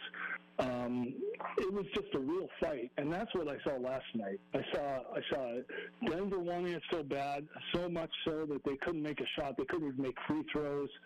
And Miami fighting as they always do. And clearly Jimmy Butler didn't have everything going physically, and yet there he was in the fourth quarter. And the main thing I was wondering was, why doesn't Jokic touch the ball on every possession for Denver? Because he's their not-so-secret weapon. There's 30 teams in the league, and 29 of them basically play the same way. And then there's Denver, who plays through their center, Jokic, who plays like Bill Walton back in the 70s. I mean, they run their offense through him, and they all kind of run semicircles around him, and he figures out who's open, and he hits that guy, and no one else plays like that. And when they play through him, they're so much better than when they don't. And that's what I was wondering. If they want to stay themselves down, just go through Jokic, and you'll be fine. Yeah. Ian Thompson, our guest here on WNSP. I thought Bam said it best after the game and the post game. He was talking about Jokic. He says he just always makes the right play, whether it's scoring or passing or finding the opening or whatever it is. He just rarely ever makes a mistake. I think I saw him throw one bad one last night, but he's just, he gets it 8 feet, from the bucket. He's got such a soft touch. He's just going to make that shot. And the way he can find that open guy is just, it's head and shoulders above anything else we see at the position today. It's totally true. I mean, there's two things I'm thinking here as you say that. The first is when Shaq retired, it was supposed to be the death of the center, right? It was going to be a small man's game, and you're going to have these lineups where everybody's like 6'8", 6'9", and that has worked, But it only works if there's no player like Jokic come along. And why is he so effective? Why is he so steady? And to me, it's because he's not athletic. So the guy does not need to jump high or to be spectacular. He's steady. He played Jerry Sloan, the old Utah coach, used to talk about Stockton and Malone would play close to the floor. That's why they were never hurt. And Jokic doesn't put himself in outrageous positions. He's always close to the floor. He's always balanced, and I just think that gives you a huge advantage. It's counterintuitive to everything we think about the NBA, including the scouts think it. If you're not athletic, you can't play in the league. Well, this guy's dominating in a way because he isn't athletic, because he's always balanced, he's always ready. And then of course, he's got that amazing basketball intellect and vision and being able to see things before they happen. He really is the closest thing to Bill Walton I've ever seen. But so back up a second, because you brought up an interesting point about kind of Shaq being the last of the NBA centers and all that kind of stuff. While that narrative has certainly been out there for years, isn't that narrative, though, based on the assumption that guys that big don't have guard-like tendencies? I mean, when we think of the traditional throwback center, we're not thinking about guys that can dribble or can shoot from 15 plus and out, right? So, or even a lot of those guys necessarily didn't have the ability to pass the ball like Jokic and some of the guys do. So, I agree with you that narrative's out there, but that was always based on the assumption that those guys couldn't evolve as basketball players. I think it was based on the assumption that teams used to play through the post, and if you had that dominant guy, back then the goal was to get as close to the basket as you could for your shot, because there was no advantage shooting further out. You didn't get the extra point. So, like, if you had the big man down low, if you had Abdul-Jabbar or Wilt Chamberlain or, whoever it was, that was your advantage. You were getting all these shots closer to the basket, and there was nothing the other team could do to stop it, and that's what Shaq did. Shaq didn't step out. When the three-point shot came in, and Michael Jordan showed what athleticism could do, and then they opened up the rules so that you can't touch a guy out in the perimeter, but you can hammer a guy down low. That's how the NBA rules work today. That's why the big man's sort of been eradicated, and and you used to hear about people saying it all the time, and so I think a guy like Jokic comes, and of course there's Embiid, but Embiid is not the solid guy that Jokic is, and Embiid does a lot of his scoring away from the fray. Jokic shoots the three for sure, but most of his scoring is in the paint. And I just don't think that teams know how to guard that anymore, and they're not necessarily built to guard someone like him anymore. And so Miami's going to go out and get a star. They're going to try to. They're going to see if Damian Lillard's available or whatever, and hope that he can tell Portland, send me to Miami. But they're also going to go out and try to get a big man to help Bam Adebayo deal with Jokic next year if Miami's thinking about getting back to the finals. Talking with Ian Thompson, McGill-Tulane alum and veteran NBA reporter and author of The Soul of Basketball. So what you and Mark were talking about, that's why I was a little surprised, because you know how any sport is when something comes along like a Jokic, other teams try to emulate. When you remember the guy out of Purdue, Zach Edey, the player of the year, what's he, about 7'3", 7'4"? And he decided to come back to Purdue. And I was curious because, my gosh, there's not a team out there. Now, again, I haven't watched him all that much, but he seems like the type of player you're talking about. I don't know if he has quite the instincts that Jokic does, but, I mean, he plays close to the basket, and at 7'3", 7'4", it just seemed to me he'd be worth a flyer, but he decided to go back to Purdue, which means to me that he didn't feel he was going to go very high in the draft. And also that he was getting that NIL money, and that was the sure thing. And if you go in the draft and the wrong team picks you, especially at his size, at his position, it's just a lot of teams don't know what to do with you as a center now. And they're not going to rebuild their offense because they've spent all their money on the perimeter. And they're all going to do the same drive and kick game that you see everybody else doing. And Denver did not set out to build their team around Jokic. They took him in the second round. He was pudgy. They just took a flyer on him. A second-round pick. It's no big deal if we fail with this. And it was only after he started getting in shape and they saw what they had, and they started putting him into the games, and they were so much more effective. He could do more things than they ever imagined, than you ever see a center doing, especially in this era. He talked them into the way they play. They had no choice. They were like, we have to go with this guy.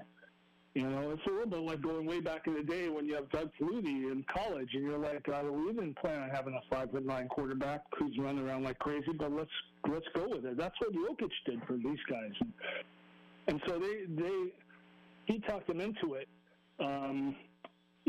Anybody else coming along, any other center coming along, I just don't see other NBA teams trying to emulate what Denver does, or say that guy from Purdue is going to be the next Jokic, or let's draft him and make him a focal point of the offense. I just don't see it happening. I think this is a one-off thing, and at most, other teams are going to try to just come up with guys that they can put into the game to defend against Jokic physically, stand with him, and not get bowled over by him. I wanted to ask you this, because you've covered basketball overseas, and of course, one of the Nowitzki and Doncic, so much fanfare, publicity about Wembanyama, who's now playing, I guess, in Sacramento right now, and some whatever they're doing. Is he worth all that you're hearing about? I mean, is this the next great player in the NBA? Well, I feel a lot better about him now that he's going to San Antonio. It so much depends on the team you go to and the luck of the draw that way. And he could have gone, there are other teams he could have gone to, and who knows what they would have done with him. But San Antonio, with Popovich there and their track record and knowing how to develop players, like, would Kawhi Leonard have turned out to be the great player he is if he'd gone to some other team? I wonder if he would have. But so this guy now has a real chance to be a great player. And when you look at him, the only real question, I think, is going to be health. Can he stay healthy? And that's been a big question for a lot of young, big players coming to the NBA, whether it's Embiid or Zion, going back to Greg Oden. You know, there's all sorts of guys that size. The rookie with Oklahoma City that missed the game last year, who's built a lot like Wembanyama from Gonzaga. So it's not a sure thing, because there's so many examples of guys that looked like they were going to be great, but physically they just couldn't stay on the court. All right, so let me ask you a couple quick questions, because we're going long, as always, with you, because it's compelling stuff. But let me ask you a couple things about Miami. One, if you're coach and if you're Spo, you put Tyler Hero out there at any point, and does a healthy Hero alter the outcome of this series at all? Maybe if he'd been there the whole series, yes, but they didn't put him out there because they saw him shooting, and they realized the way the game was being played, it was a physical game. It would have been hard enough for him to make open shots, but to fight for a shot, I think that would have been a mistake. And they were right in the game until the end. So yeah. I just don't think they were going to take that risk with him at that point. All right, and Jimmy Butler. I like Butler. My kids love Butler, but I feel like he's earned this reputation as a guy that, Jimmy buckets and the whole thing. But I just feel like he's kind of MIA most of the game, and everybody's like, oh, it's time for Jimmy Butler to turn on. And I'm like, dude, it's do or die. You should be on the whole game. I don't get it. I don't see it. I think if he had another star player with him, it would be so much easier to you would see it, because it wouldn't be as much pressure on him. But the other team is making sure that he's not going to beat them. We all know he has a bad knee. He sprained his ankle. He's been carrying the load forever for that team. They're undermanned as it is. They never should have been in the finals. It's all because of him that they're there. They need to go get another star, especially as he gets older. I mean, he's an old player now. As he gets older, they need to complement him. He needs a Damian Lillard or someone like that if he's going to get back to the finals. And I'm sure they're going to do everything they can to try to get that guy, because and if they do, it's because it's going to be further affirmation that they believe in Jimmy Butler. They're not going to just go out and get a guy and sacrifice their future unless they're sure they can win the championship doing that. And so making that kind of move says to all of us that they believe in Jimmy Butler as a guy, along with another star who can help them get there. Where do you think Chris Paul winds up? It's all going to depend on what Chris Paul wants to do. Is he going to be willing to accept the six-man role coming off the bench? With a championship level team like Boston, for instance, or and less money. And it's going to be a hard thing for him to swallow, because he's used to being the best. So it's going to be a real interesting thing. You're going to be able to tell how Chris Paul thinks about himself by the kind of job he goes for next. I think he'd be awesome the way Kyle Lowry has been awesome for Miami, coming off the bench as an older guy and making a big difference and staying in at the end of the game. But who knows what Chris Paul's going to want to do? He's a big star, and that's going to be a little bit of humbling for him to do that. I think he should, but, who am I? You're Ian Thompson. Yeah, and Chris Paul saying, Ian who? Ian, great stuff, man. We appreciate you joining us. Always good time. Until October, sir, but maybe before. I'm sure there's something that's going to pop up basketball-related. Yeah, there's a lot of people out there that like the NBA more in the off-season than during the regular season. So, hey, have a great one, man. We appreciate it. Take care, guys. Thanks. Yep, that's Ian Thompson, ladies and gentlemen. All right, we come back. You guys can jump in, 694-1055. We're open for the next couple of segments. We'll get you some Chick-fil-A in hour number 3. It also includes Brent Dearman, the North Alabama football coach, scheduled to join us at 8:30. Got a lot going on. You want to get in on the NBA Finals, you could do so. Alabama got themselves a baseball coach and apparently a commitment from a potential game changer there. And, of course, Pat Sajak is going to go on his retirement tour. Who do you put up there at the Mount Rushmore game show host? Does he make your Rushmore? The figure that Vanna White makes will blow you away, money-wise. You ready for that when we come back? Yes, Lee, I am ready for Name That Salary right here on the sports station, WNSP.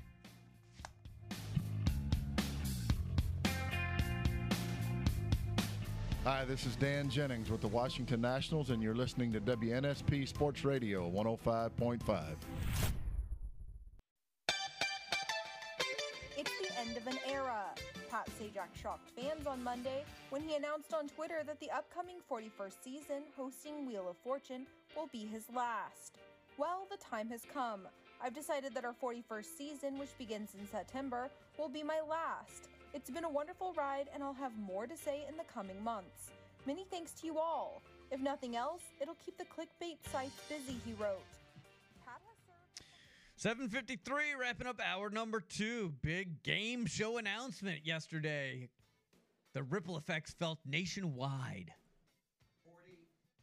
41 years, and he was not the original host. Chuck Woolery started it. Sajak took over. So he's going to retire, although he'll probably wind up doing something else. He started out as a weatherman. He was actually hired from a station where he was doing the weather in Los Angeles, Sajak. Works with Vanna White. Mark, if there's we'll ask our listeners, is there a better job in the United States than this? I've been saying it for years. Vanna White earns about $10 million a year for that show, just for that show. Mm-hmm. Now, listen to this. I'm listening. They shoot 6 episodes a day. She earns $34,722 per show. So, basically, she works about 48 days in the entire year to earn the $10 million. And they only work, 4 days in a period of a month? So, 4 days a month, shooting 6 episodes a day. Yep. And when it's all said and done, $10 million, which is roughly in the neighborhood of what Pat Sajak makes. Right. And so my point earlier today was if that's your work schedule and you're doing legitimate work, that in and of itself is that's a win. That's a win in life. Like you're living your best life. But my point is she has the best job in all the world because she has never, ever really done anything. When she first started, she got paid to turn letters, and they were like, you've done such a good job with this that we've decided to make it easier. We're going to make that easier for you. You don't even have to turn the letter anymore. You can just touch it. It's a touch screen. It's incredible. I ain't mad at her. I'm just jealous. I how sweet would that gig be? Just to be walk from side to side and touch the light that lights up. It's like whack-a-mole in slow motion. Can I say a hot take here? I know that I'm not really known for doing that. Yeah, okay. Please. Wheel of Fortune? Kind of boring? Doesn't take away from her salary. Yeah, where does that rank among game shows? Like, we're talking game show host, Mount Rushmore. What about game shows? Like the best game shows ever. Family Feud, number 1. There's your longevity. They've been going on for like 60 years, right? The Newlywed Game? There have been so variations of like that show, though, right? So I think you give Newlywed credit for all these kind of, for lack of a better term, offspring, right? Because didn't that kind of start with the Newlywed Game, but then it was like all these dating games, which are kind of similar, like ask each other questions and blah, blah, blah, and see if you're a match. I like Family Feud. I think Jeopardy, I would put Jeopardy ahead of Wheel of Fortune. I would too. I would too. From a whammy. No whammies, no whammies, no whammies. But I haven't watched it since Trebek left. I don't watch if one's on, like if I'm surfing and I see Jeopardy, I'll stop, and as long as the categories are fun. $1 Million Pyramid. I was never a $1 Million Pyramid guy. Didn't we play that here for like a month? I can't remember.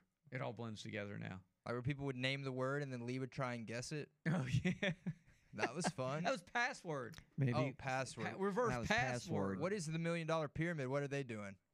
How about the one where they had? I used to watch where they had the suitcase with all that money in it. Oh, Deal or No Deal. Yeah, Deal or No Deal. That's a good one. I like that one. By the way, did you ever see Vanna White in anything but Wheel of Fortune? I did. She was a guest on the Married with Children. Did you ever see that episode? I'm sure I did. All right. You know she's 66? Huh. How about that? I just wanted to throw out a random fact. Like $10 million, 48 days a year she works. Incredible. Think about it. I hope that whenever I'm 66, somebody looks at my age and has that reaction. Yeah, goes, huh? Nick Wiggins, 66. Huh? How about that? I mean, she's Instead closer of, like, to your age, Lee, than she is mine. And Pat Sajak's the same age, and he's retiring. Instead of like a Mark Heim, 66. Oof, looking rough. Yeah. Tough life. So when you get to 66, Mark, you'll be what? There's 66. What, a 40 years difference between you two? So will you even be around? When Nick's 66, you'll be. That'll be in 40 years. You'll be 80. Yeah, Mark's 21 years older than me. I'll be doing the scoreboard and talking about you don't even the look at the NBA just hasn't been the same since Jokic retired. Jokic retired. That would require you looking at the log in the morning too. Do you do that when I'm not here? Every time you walk out that room, I see him. He just stares at it. Yeah. He likes the pictures. Yeah. All right, hour number 3 is on the way. We'll reset for you guys. You can jump in. Got some Chick-fil-A and Brent Dearman in that order. Hour number 3. It's the opening kickoff.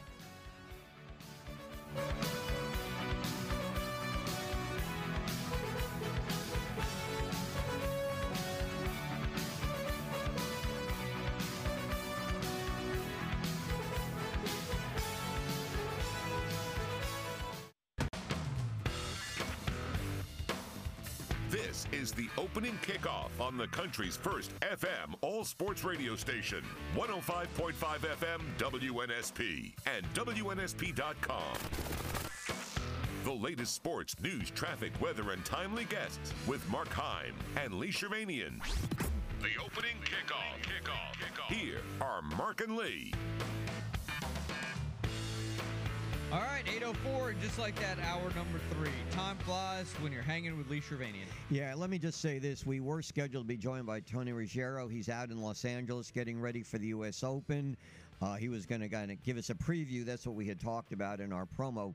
But he got in touch with me and said he's not feeling too well. So we're going to delay him for a day or two. He may be on tomorrow's show. So we had indicated that he might be on the show today. But he's out there with one of his golfers. The third major, the U.S. Open, gets underway on Thursday. We've been talking about the NBA. It's over with this year. Denver wins it. First time in 47 years of the franchise history in the NBA team that came out of the old ABA, one of the 4 teams that was gobbled up by the NBA. Not a very exciting shooting game, obviously. 94-89, I mean, a throwback to the days of yesteryear when teams didn't score over 100 points and it was a grinded-out game. But Denver survived, and all the kudos to Jokic, the Bill Russell MVP, with the performance he had during the entire postseason. How is it, for those that watched the end of the game, how is it, do you think the officials came to the conclusion that Jimmy Butler got fouled on that 3 and that it wasn't a kick out? We talk about officials in football and what PI is and all that. How do you call that a foul? I just don't understand. Like, that's the whole point of reviewing it, is so you could get it right. And I don't know if anybody watching thought that was a foul. Yeah, the dude kicked his leg out. They say you can't kick your leg out to draw the content. He kicked his leg out, and the foot basically hit Aaron Gordon in the nuts. Yeah. And Aaron Gordon got called for the foul. And everyone in the booth was pretty much certain that the review would be overturned and go Denver's way. I thought the NBA was getting away from that. Remember, we talked about James Harden's famous kick out and all that. They were kind of giving it more to the foul on the offensive player. I thought that was becoming more in the norm, so apparently, no. You know what I do? It's funny because I used to make fun of NBA because every time the foul was called, guys would be like incredulous to the fact that they called a foul. And now they don't even fight it. Now they're all just like, review. Like, everybody wants their own call reviewed every single time. But, like, the reaction of the Denver bench when the call came back that they kept it a foul, it was hilarious. They were just like, what are you all talking about? Like, it's nuts. There's a couple calls like that, man. Miami, they were slapping and grabbing Jokic anytime he went into the lane. And that, I don't know if you guys really watch a lot of the Philadelphia 76ers play, but if you get any type of contact on Embiid, they're going to call the foul. That's why he shoots 15 free throws a game. I don't know if maybe it's because he leans into it, like he gets the contact and he falls down, but it's like they reward you for flopping on the contact. But if you just kind of force your way and push through the contact, like Jokic was doing all last night, it's like they just assume it's not a foul because you're not falling. Well, if you go back in history, Nick, big guys always complained about that they'd always get fouled like that, but because of their height and because they were bigger, that players would get away with that. I mean, he's not the first, and Ian pointed this out, how the league has gotten away from the big guy to more guard play. You don't see many players like Jokic anymore around. That's why I was a little surprised that Edey decided to go back in to Purdue. I don't know if it's because of NIL money or whatever, but if teams wanted to emulate Denver, as far as bringing a big guy in. See, years ago, way before Nick was born and became the NBA expert that he thinks he is, years ago, every team had a center. Every team did. It was a center game. It all was a center game. And then it just kind of got away. And as Ian pointed out, when the Jordans came into the league and the athleticism they brought, teams started to get away from having the center. And very few teams have a center who's really a player like Jokic. Yeah, they have big guys, but mostly they play outside. Well, the past 5 MVPs have all been over 7 foot tall. Who are the last 5? Giannis, Jokic, Embiid. Is Giannis 7 foot? Yeah. And who are the others? Embiid? Yes. Oh, you're talking about during the regular season. Yeah, MVP. Yeah, I was thinking about in the championship, the finals and things like that. Oh. Well, Giannis won a ring.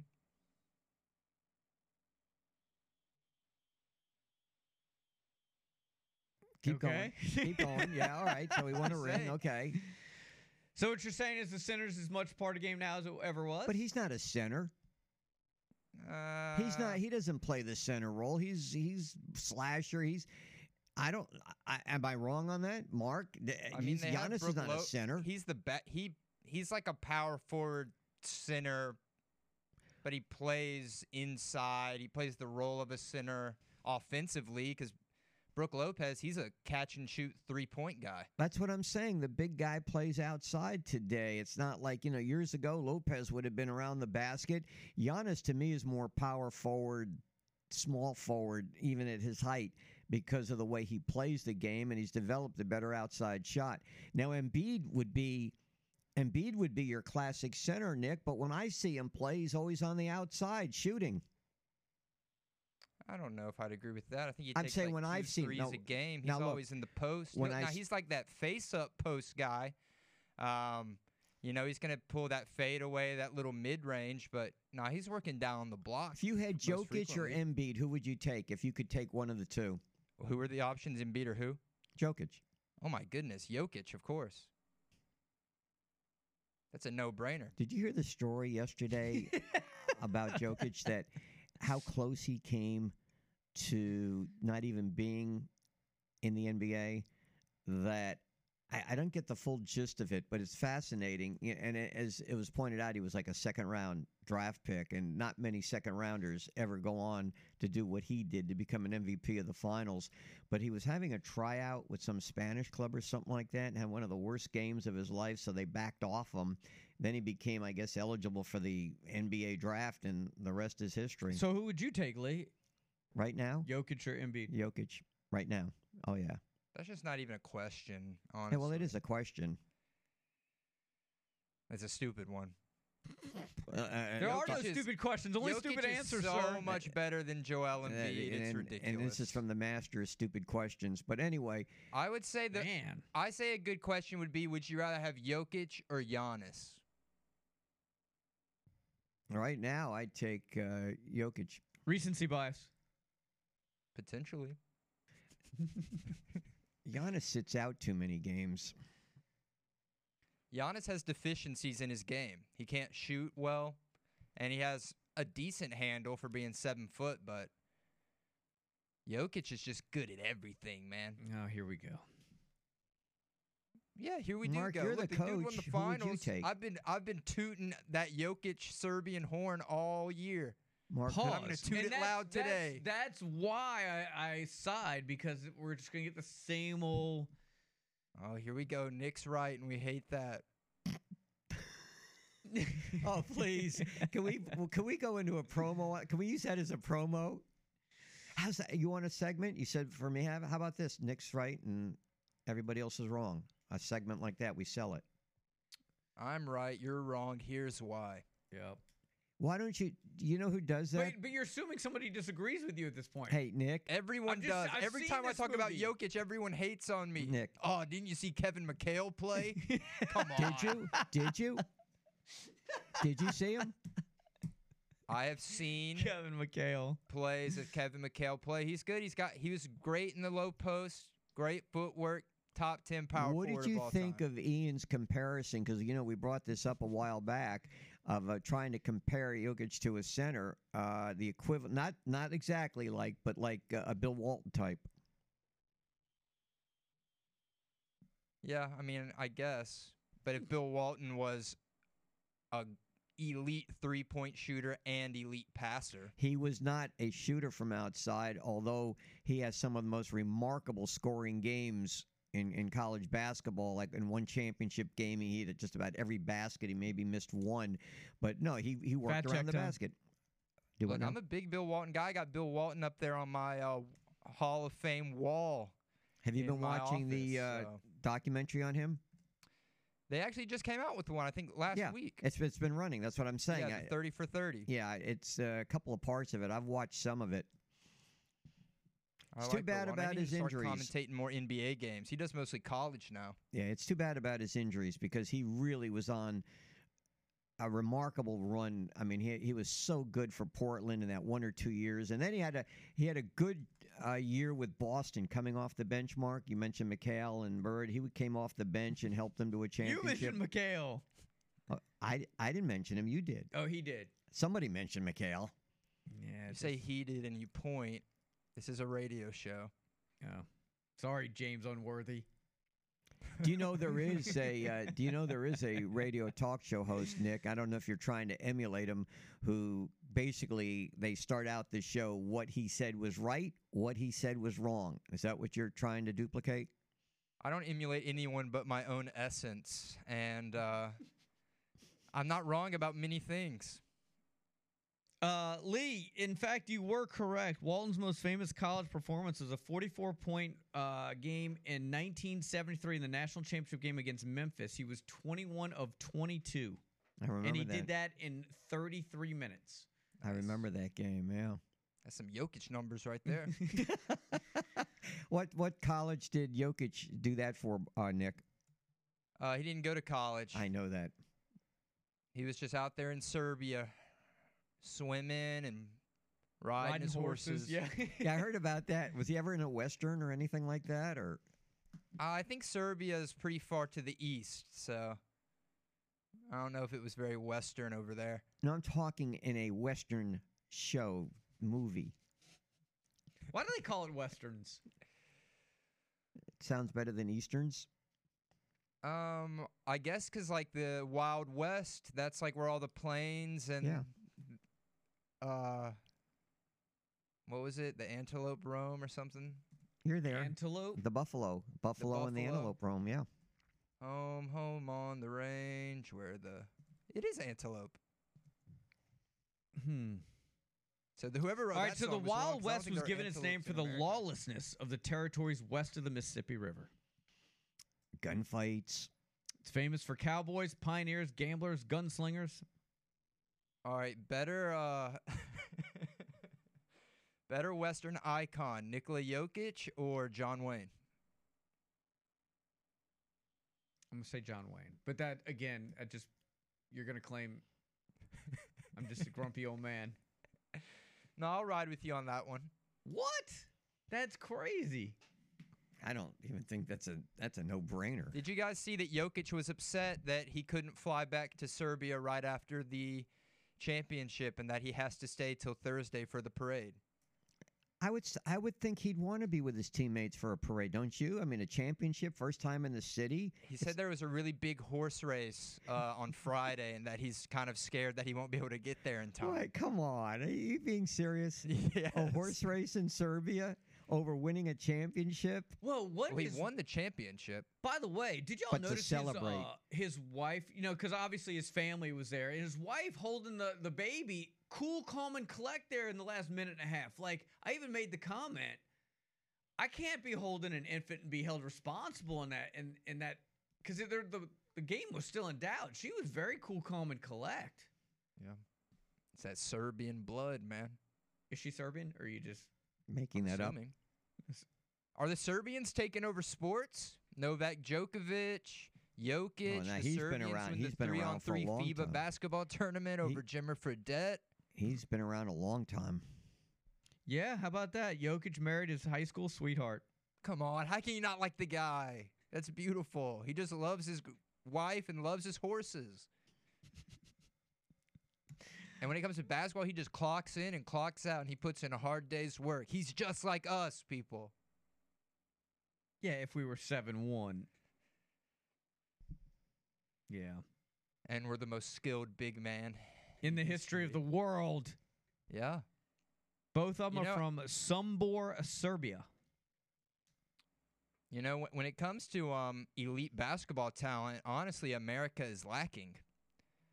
Because you got Giannis, Luka, Embiid, Jokic. Those are like some of the top 5 players right there.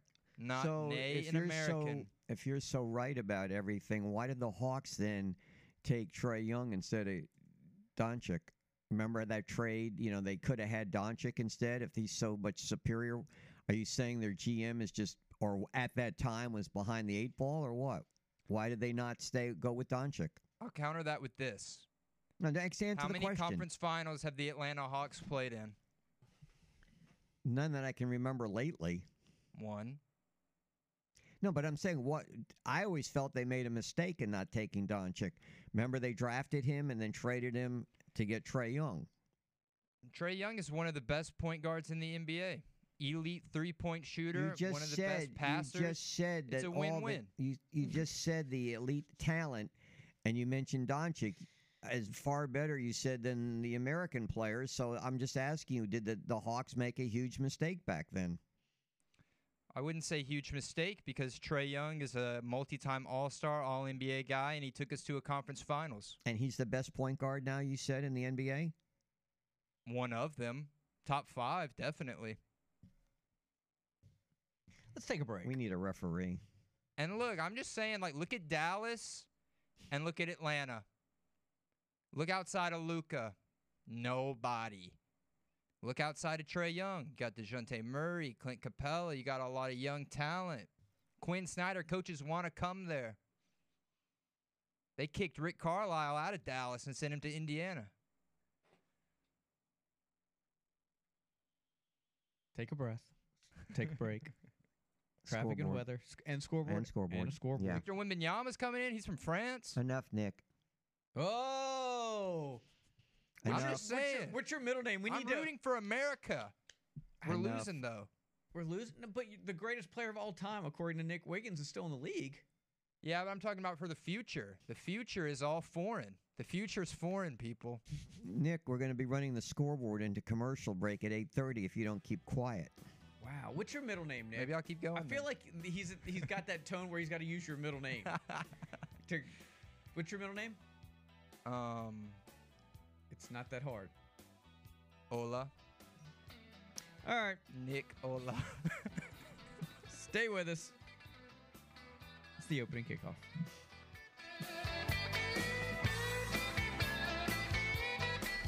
Hey, this is Stuart Sink from the PGA Tour. You're listening to WNSP Sports Radio in Mobile. Chick-fil-A.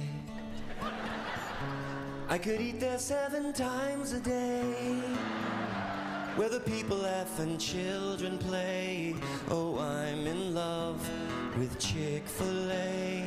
All right, let's do it, Leisha Rainian. Got a baseball question coming up right now. Yesterday, JT Realmuto, Phillies all-star catcher, hit for the cycle. He is only one of 2 players ever to accomplish these. Listen to this. He had a all-star game home run, hit an inside-the-park home run in the postseason, and hit for the cycle. Homered in an all-star game, hit an inside-the-park home run in postseason, and hit for the cycle. Only one other Major League Baseball player, according to OptaStats, has ever accomplished that. I will give you a hint. He's a Hall of Famer, so it's not some obscure player, but definitely a Hall of Famer with a big name. Only 2 players accomplished that. Who was the other one? Call Nick at 694-1055. And to you, Mark, take a guess. How many players, scholarship players, does the Colorado football team have returning from last year? I got all these numbers now on what has happened with that roster. From last year's 1-11 team. I'm going to say roughly 14. You're very, very close.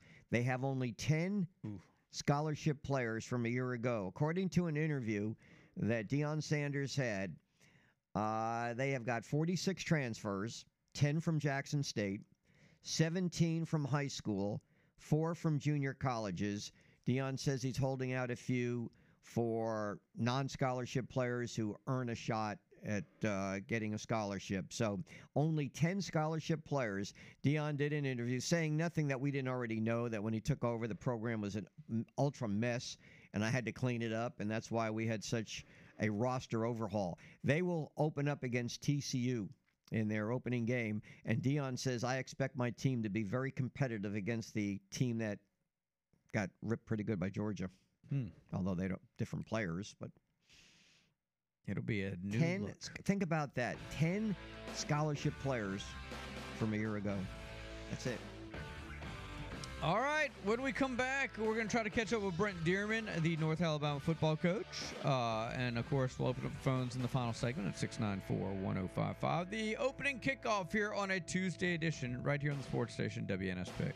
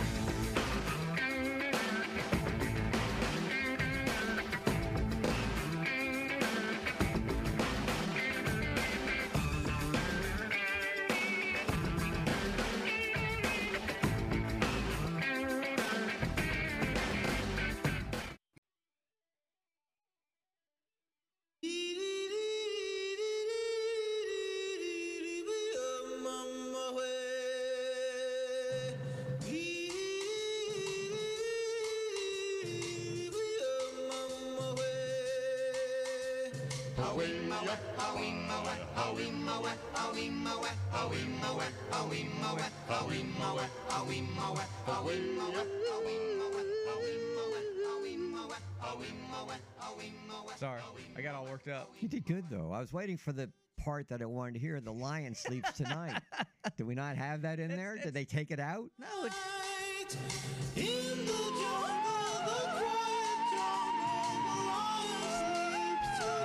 good now? I'm good now. Okay, all right. good. That was the whole... That was okay. All right, enough about the lion. All right, this segment brought to you by South Alabama Athletics as they get ready for their home opener, Hancock Whitney. Tickets are on sale. North Alabama is where the lion sometimes sleeps, and we'll find out. Oh, we don't have Brent on yet? No, we do. I'm just shaking my head at you. Yeah, Brent Dearman, the head coach. I heard an interview the other day, Brent. Good morning, by the way. How are you today? Great morning, fellas. I heard an interview there. They didn't know who it was. They didn't identify him, but he was talking about this lion on campus at North Alabama. Am I correct on that? Yes, sir. We've got a lion that I think he's about 21 years old now that sits at the front of campus, and you can hear him roar from all the way across campus. Oh, so he can legally drink now. Yeah, absolutely. Absolutely. What do you know? 21 years seems pretty... Oh, I should know. I don't know. What's the usual age limit for a lion? I mean, I think he's getting up there. So he had a sister that died about 2 years ago, and they were born together. So I think he's right there at that age where they're expecting at any moment in time, probably. So, Brett, according to this interview, and you mentioned about when the lion roars that you don't need an alarm clock. Like, what time in the morning does this lion roar? I think he comes out about 6:30 range, and when he does roar, buildings around it kind of shake a little bit. It's pretty impressive to be around. I tell you what, it wakes you up and it scares you a little bit at the same time. I'm just fascinated by this. I didn't know that North Alabama had a real lion, and you know, in this day and age with PETA trying to crack down on animals, so is this lion domesticated or is it a wild lion? It's a little bit domesticated. There's a lady that has been taking care of him and took care of his sister their entire lives, and she's still the same one that feeds him every day, goes in the cage with him. And now, what I've always learned is I'm not going to find out if he's domesticated. I'm never going to be that close because a lion still has lion tendencies at any moment in time. So I stay behind those two fences that they have up. You know what concerns me though, like. So let's say you get a few students who get a little too much to drink at midnight and say, hey, let's go and see if we can let the lion loose. Streaking on the quad. Yeah. Old school. Is it possible to has that ever happened where student pranks and so forth involving the lion to let it loose? I don't think they've ever had an issue with anybody getting in with it. As fraternity houses are on the other side of campus, thankfully, but I don't think they've had issues with anybody jumping in there. You take your recruits around to see it? Oh, absolutely. Every recruiting trip, you got to go by and see Leo.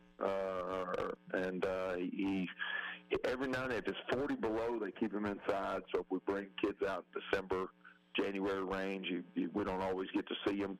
But if it's 65, 70 degrees, he's out walking around having a good old time. So my first time ever to go to an LSU game, I'll never forget when they brought out this tiger in a cage. Do they bring out the lion to football games? They used to. I think a few years back with him getting on up there in age, they don't travel him 2 games anymore. But they had the same deal that LSU's got. You know, UNA and LSU, I think, are the only 2 schools in the state in United States that has a live mascot lion. So I've seen Mike the Tiger walking out of Auburn's locker room one time, and it scared the heck out of me. But they don't travel Leo anymore. Talking with Brent Dearman. Now, you also have some other news, right, about a facility that's going up there at North Alabama? Yeah, it came out on Friday that the board approved that we're going to build an on-campus stadium. This is the first time in school history. The school has always shared a city stadium with the high school here in town. It's very similar to Ladd, and I was talking to some people over this weekend. And I said, as a high school football player, I played at Riger, so I played Pritchard Stadium. But would play Murphy at Ladd, would play against Williamson at Ladd. So I was used to the experience of sharing a city stadium, but it's a little bit different for those 4 high schools down there that have their own stadium now. That you got a place to call home. So we had a big day on Friday of them announcing that, and they'll be breaking ground here soon. And Brent, we went through this with South Alabama getting its own stadium. Lee half-jokingly talked about the line in recruiting, but this is a game changer for you guys. Oh, this is massive. You can go see the Lion and recruiting, and it's big time, but then you can walk right down the road to our own on-campus stadium now, and kids like new, shiny things. And when you got a brand new stadium that you call your own on campus, I mean, that's going to be a game changer for us. I think we're already our coaches are doing a good job in recruiting, but it just ups the game one more notch. We're talking football with Brent Dearman from this area, who's now the head coach. He moved on from Florida Atlantic to become the head coach at North Alabama. You're not Division I yet, are you? We are. We're FCS, so we're in the same league as UCA, Austin Peay. We play Chattanooga. We play Tennessee Tech. We play UT Martin. So we're in the Division I FCS, or 1AA. The old 1AA now, and I think our conference has came out early in this spring and said that they have aspirations in the next 5 years to move up into maybe a Conference USA level as well. So the move to FBS then is underway at least? It is. I think we're in agreement with the WAC conference right now. We're kind of joined together. So you're talking Tarleton State, you're talking Stephen F. Austin, those schools out in Texas, out in Utah, are all moving together. That way the whole conference can move up together instead of one school moving up. So their aspirations are to try to do that in the next 4 or 5 years.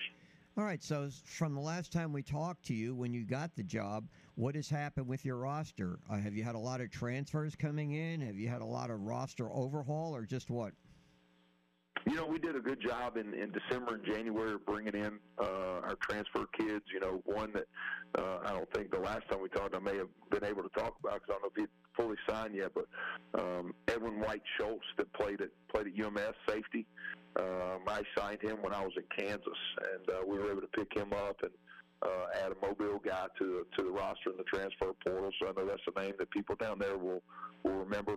But we did a good job of getting some JUCO guys and some transfers in December, and then we focused on the high school kids in January, February.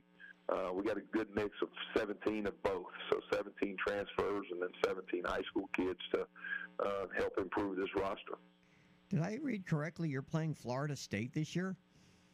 We are. We're playing Florida State the last regular season game of the year. We're going to Doak Campbell Stadium, and it came out yesterday that their quarterback is one of the preseason Heisman picks. So that's going to be a pretty cool experience to go into that stadium, into that venue, and playing probably a top 10 program. Brent, that brings up a different topic. We've talked a lot about Power 5 conferences and their conference schedules and how many conference games they're going to play, and if they play 9, that limits those type of games that we just got finished talking about. As a guy as a coach at North Alabama, I gotta feel like you want to see them play fewer conference games to give schools like North Alabama and others an opportunity to go play those games, right? Absolutely. We sometimes schools at our level, or even going back to my D2 NAIA days, a lot of times you help the other programs by playing these games. Volleyball, you help track, you help soccer. When you go out and you play a Florida State, when you go and you play an Alabama, I think Austin Peay last year in our conference played against Alabama late in the year. So you help not only your program by being on a national stage, but you also allow other programs within the school to continue running that aren't revenue generating sports. So it's big for us, for those big boys, to have those openings in their schedule. Brent, this is your second head coaching job in college, right? It is. I spent 1 year at Bethel in 2018. Yeah, and you were undefeated, weren't you, during the regular season? Yes, sir. We went 10-0, won the conference, and then made it to the playoffs and lost by field goal in overtime. So, tough one. So you're undefeated in regular season play. You got a pretty nice percentage. The other thing we joked about, and I know we had some fun with this yesterday, your brother is coaching at Saraland. Yes, sir. Is he helping you at all with the team? I actually talked to him yesterday. We had a QB camp yesterday, and when the camp was over with, I gave him a shout. Gave him a hard time a little bit, and he was the last one in the Dearman family to finally get himself a state championship. So me and Dad ragged him for a while about that one. But man, they got a stacked roster down there and do a really good job. Their coaching staff does a really good job of preparing their kids to play. I don't want to be disrespectful on this, but is it possible that your brother could be actually coaching on offense skilled people that are equivalent to what you have or even better? He's got a couple kids. He's got a couple for sure. I know he's got some that some SEC programs are bending over backwards to get right now. So I'm also giving him a hard time that all those kids pretty much are sophomores going into their junior year. So they better win 2 more over there. No pressure on them, but they better win some more rings. I'm just curious, too, on this transfer deal, being in the state of Alabama, and you're well aware of, like, obviously kids do transfer from Auburn and Alabama. Have you opened the door to some? And I know you can't get into names and stuff like that, but, I mean, have you had, let's say, inquiries about coming to North Alabama? We actually, once we sign them, I can talk about them a little bit. Sure. So we signed a kid from Auburn, a receiver named J.J. Evans, was a 4-star at Montevallo High School coming out, spent 3 years at Auburn. So when he went in the portal, Coach Malzahn actually called me for him and loved the kid. And so we got him here in January. So we'll definitely have open doors for those guys at Auburn and Alabama for sure. And also, as we talked about, your coaching staff has a lot of familiar names from this area. Yes, sir. You know, the big one that's kind of family to me is Deshaun Davis. I remember his 9th grade year, I'd go pick him up before school, before workouts, when it was my last season coaching at Viger, was his 9th grade year. I got to develop a relationship with him there. When I'm at Auburn as an analyst, quality control guy, of us signing him at Auburn and my relationship growing with him there. And then I was able to give him his first on-the-field job here at UNA. So Deshaun's a big name in that Mobile area for sure. Thomas Johnston's on staff. Thomas played at Spanish Fort High School, won 3 state championships as a player, won one this past season. He was with Coach Freeman at Thompson High School. So he's going to coach our defensive line. And then he's not a Mobile guy, but an Alabama guy. His former Opelika quarterback, Jake Bentley, spent 4 seasons as the starting quarterback at South Carolina, and then finished his last year down there in South Alabama. So he's got Mobile ties with playing in South Alabama. Very cool. Brent, before we go, I'm curious. So with the stadium, does like Josh Looney, the AD over there, does he walk into your office and say, okay, what do you want? What do you need? How much of part of this will be a part of your day-to-day stuff? It'll be huge. You know, when they start doing the design phase, I'll be in a lot of those meetings of saying this is kind of what we need. This is the size we need. This is different areas in the stadium that we'd like to have. So I'll have a chair at the table. I'll say that. Okay. What's the number one thing a coach wants in a stadium, on campus stadium? Well, it really depends on what you currently have. You know, we just renovated our locker room a year ago, and it's right here in our athletic building, so we don't need a new locker room. You know, our weight room is probably a little bit out of date, and all of our teams on campus use the one weight room. So for us, it's probably going to be putting a weight room in the stadium, a football specific weight room. So I think it's going to vary based off of what that team needs in their current situation. Hey, Coach, congratulations on all the success. We wish you the best of luck. We'll do it again soon, and congrats on the new stadium. Very cool. Thank you guys so much. Great talking to you. Yep. Brent Dearman. Did we get a winner on the Chick-fil-A yet? No, we did not. All right, I'll give a hint, and that's it. All right, here's the hint. JT Realmuto, one of only 2 players inside the park home run in a postseason hit for the cycle, all-star home run. The only other player to accomplish that was a Hall of Famer. He was a first baseman, and just recently baseball celebrated his day, the disease that was named after him. If you know the answer, 694-1055 for Chick-fil-A. And if you don't, shame on you. Well, if they don't, you get it. I know, but with that hint, I mean, it's... Why does Mark always get it and not me? Because he's closer to me right now. I can just reach over and give it to him. I can't put my hand through the glass. We'd like to see you try. I don't think think might be closer to you physically, but I think that you and I are closer in spirit. That could be true. That's very true. You remind me of me when I was your age. He used to interrupt. You used to interrupt folks and go on tangents. And yes, and be a pain in the neck sometimes and think I knew it all. Well, why? Not all of that has to be said in the past tense. You know it all and knowing it all. Oh. Okay. All right. So if we don't get a winner, it's yours then, Nick. How's that? Make you feel better? Nice. Wait, what? How about this? Ask Mark and I a trivia question, and whoever gets it right. We'll do that tomorrow. We'll do that tomorrow. All right. I'll just take the one today then. Sorry, Mark. I tried. You're weak, Shervanian. You just let him bully you like that. He did. He's a bully. I'm the respectful one over here. You are. I mean, yes. I've worked with you for years. That's true.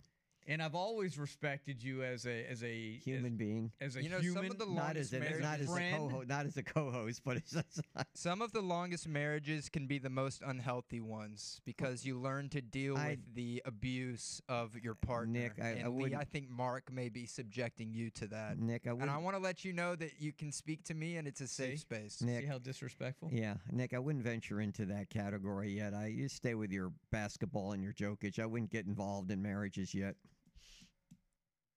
If anyone wants relationship advice, it's nick@wnsp.com. Are you starting a new podcast, Nick on Affairs? Whoa, now. Wow. All right. I see what you did there. One final segment of the day. It's the opening kickoff right here on the sports station, WNSP and WNSP.com.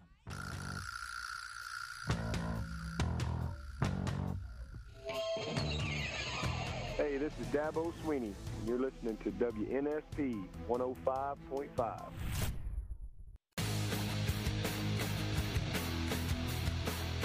You said after the Lakers win, you said you were surprised that you didn't feel more. So I'm curious what you are feeling right now, and if you're looking forward to a parade coming up in Denver. When is parade?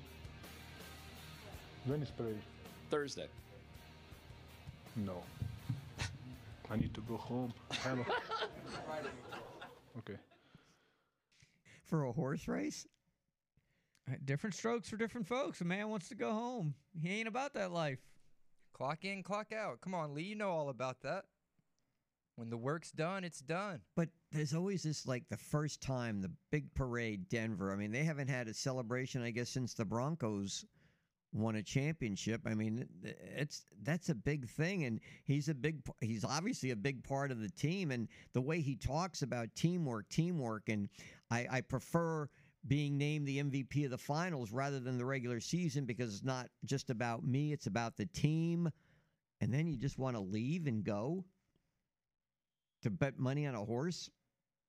I didn't say anything about betting. Oh, just to go see it? Horse. He owns the horse, so you're going to bet on him. That's his baby. Imagine if we were like, hey, Lee, we got a big event coming up, big WNSP celebration. You going to come? Probably not. All right, though. But what if it's the first one we've ever done? Oh, I've been to a lot of our celebrations. Don't get me wrong. I've been here since 1995. It's not like I haven't been. What do we got coming up? What's new? Wait, what celebration do we have coming up? I want to mark it down. Well, maybe I don't know. What's coming up? The nappies. If we by the way, when do they? The nappies, yeah, when did they announce that? When did they announce that? This month, I would guess. The football preview party's coming up in a couple months. August. Probably. SEC Media Days coming up. Yeah, but we're not sending a whole staff up for that. I think we are. You can celebrate me not being here for a week. Yeah, but you're going to be on the morning show.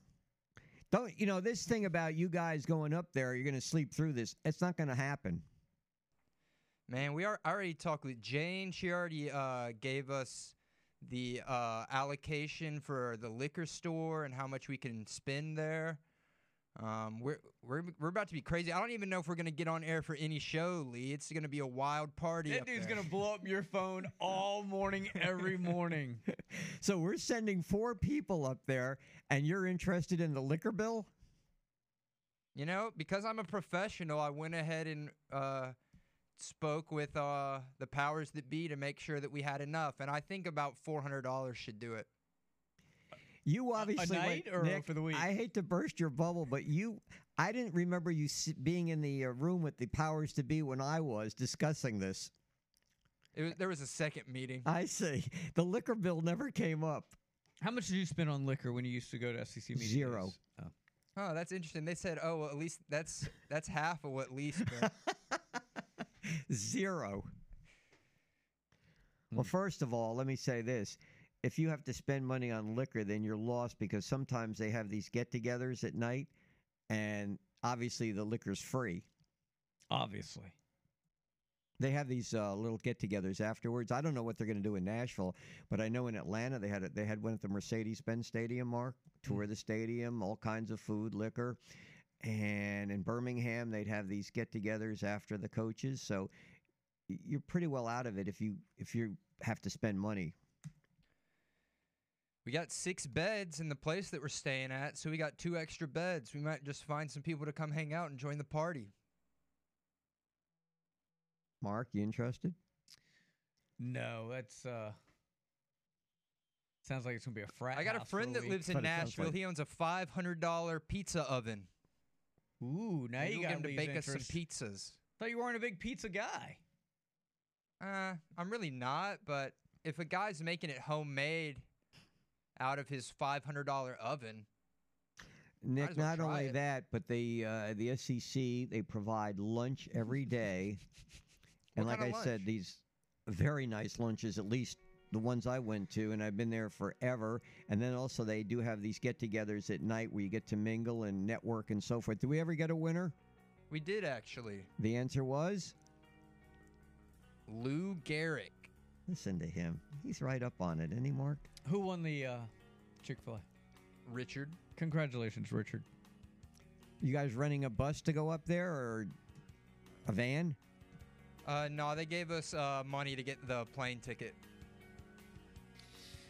All right. I'm glad everybody got an insight into the travel itinerary of WNSP employees. We'll be back tomorrow for more fun. Until then, see ya!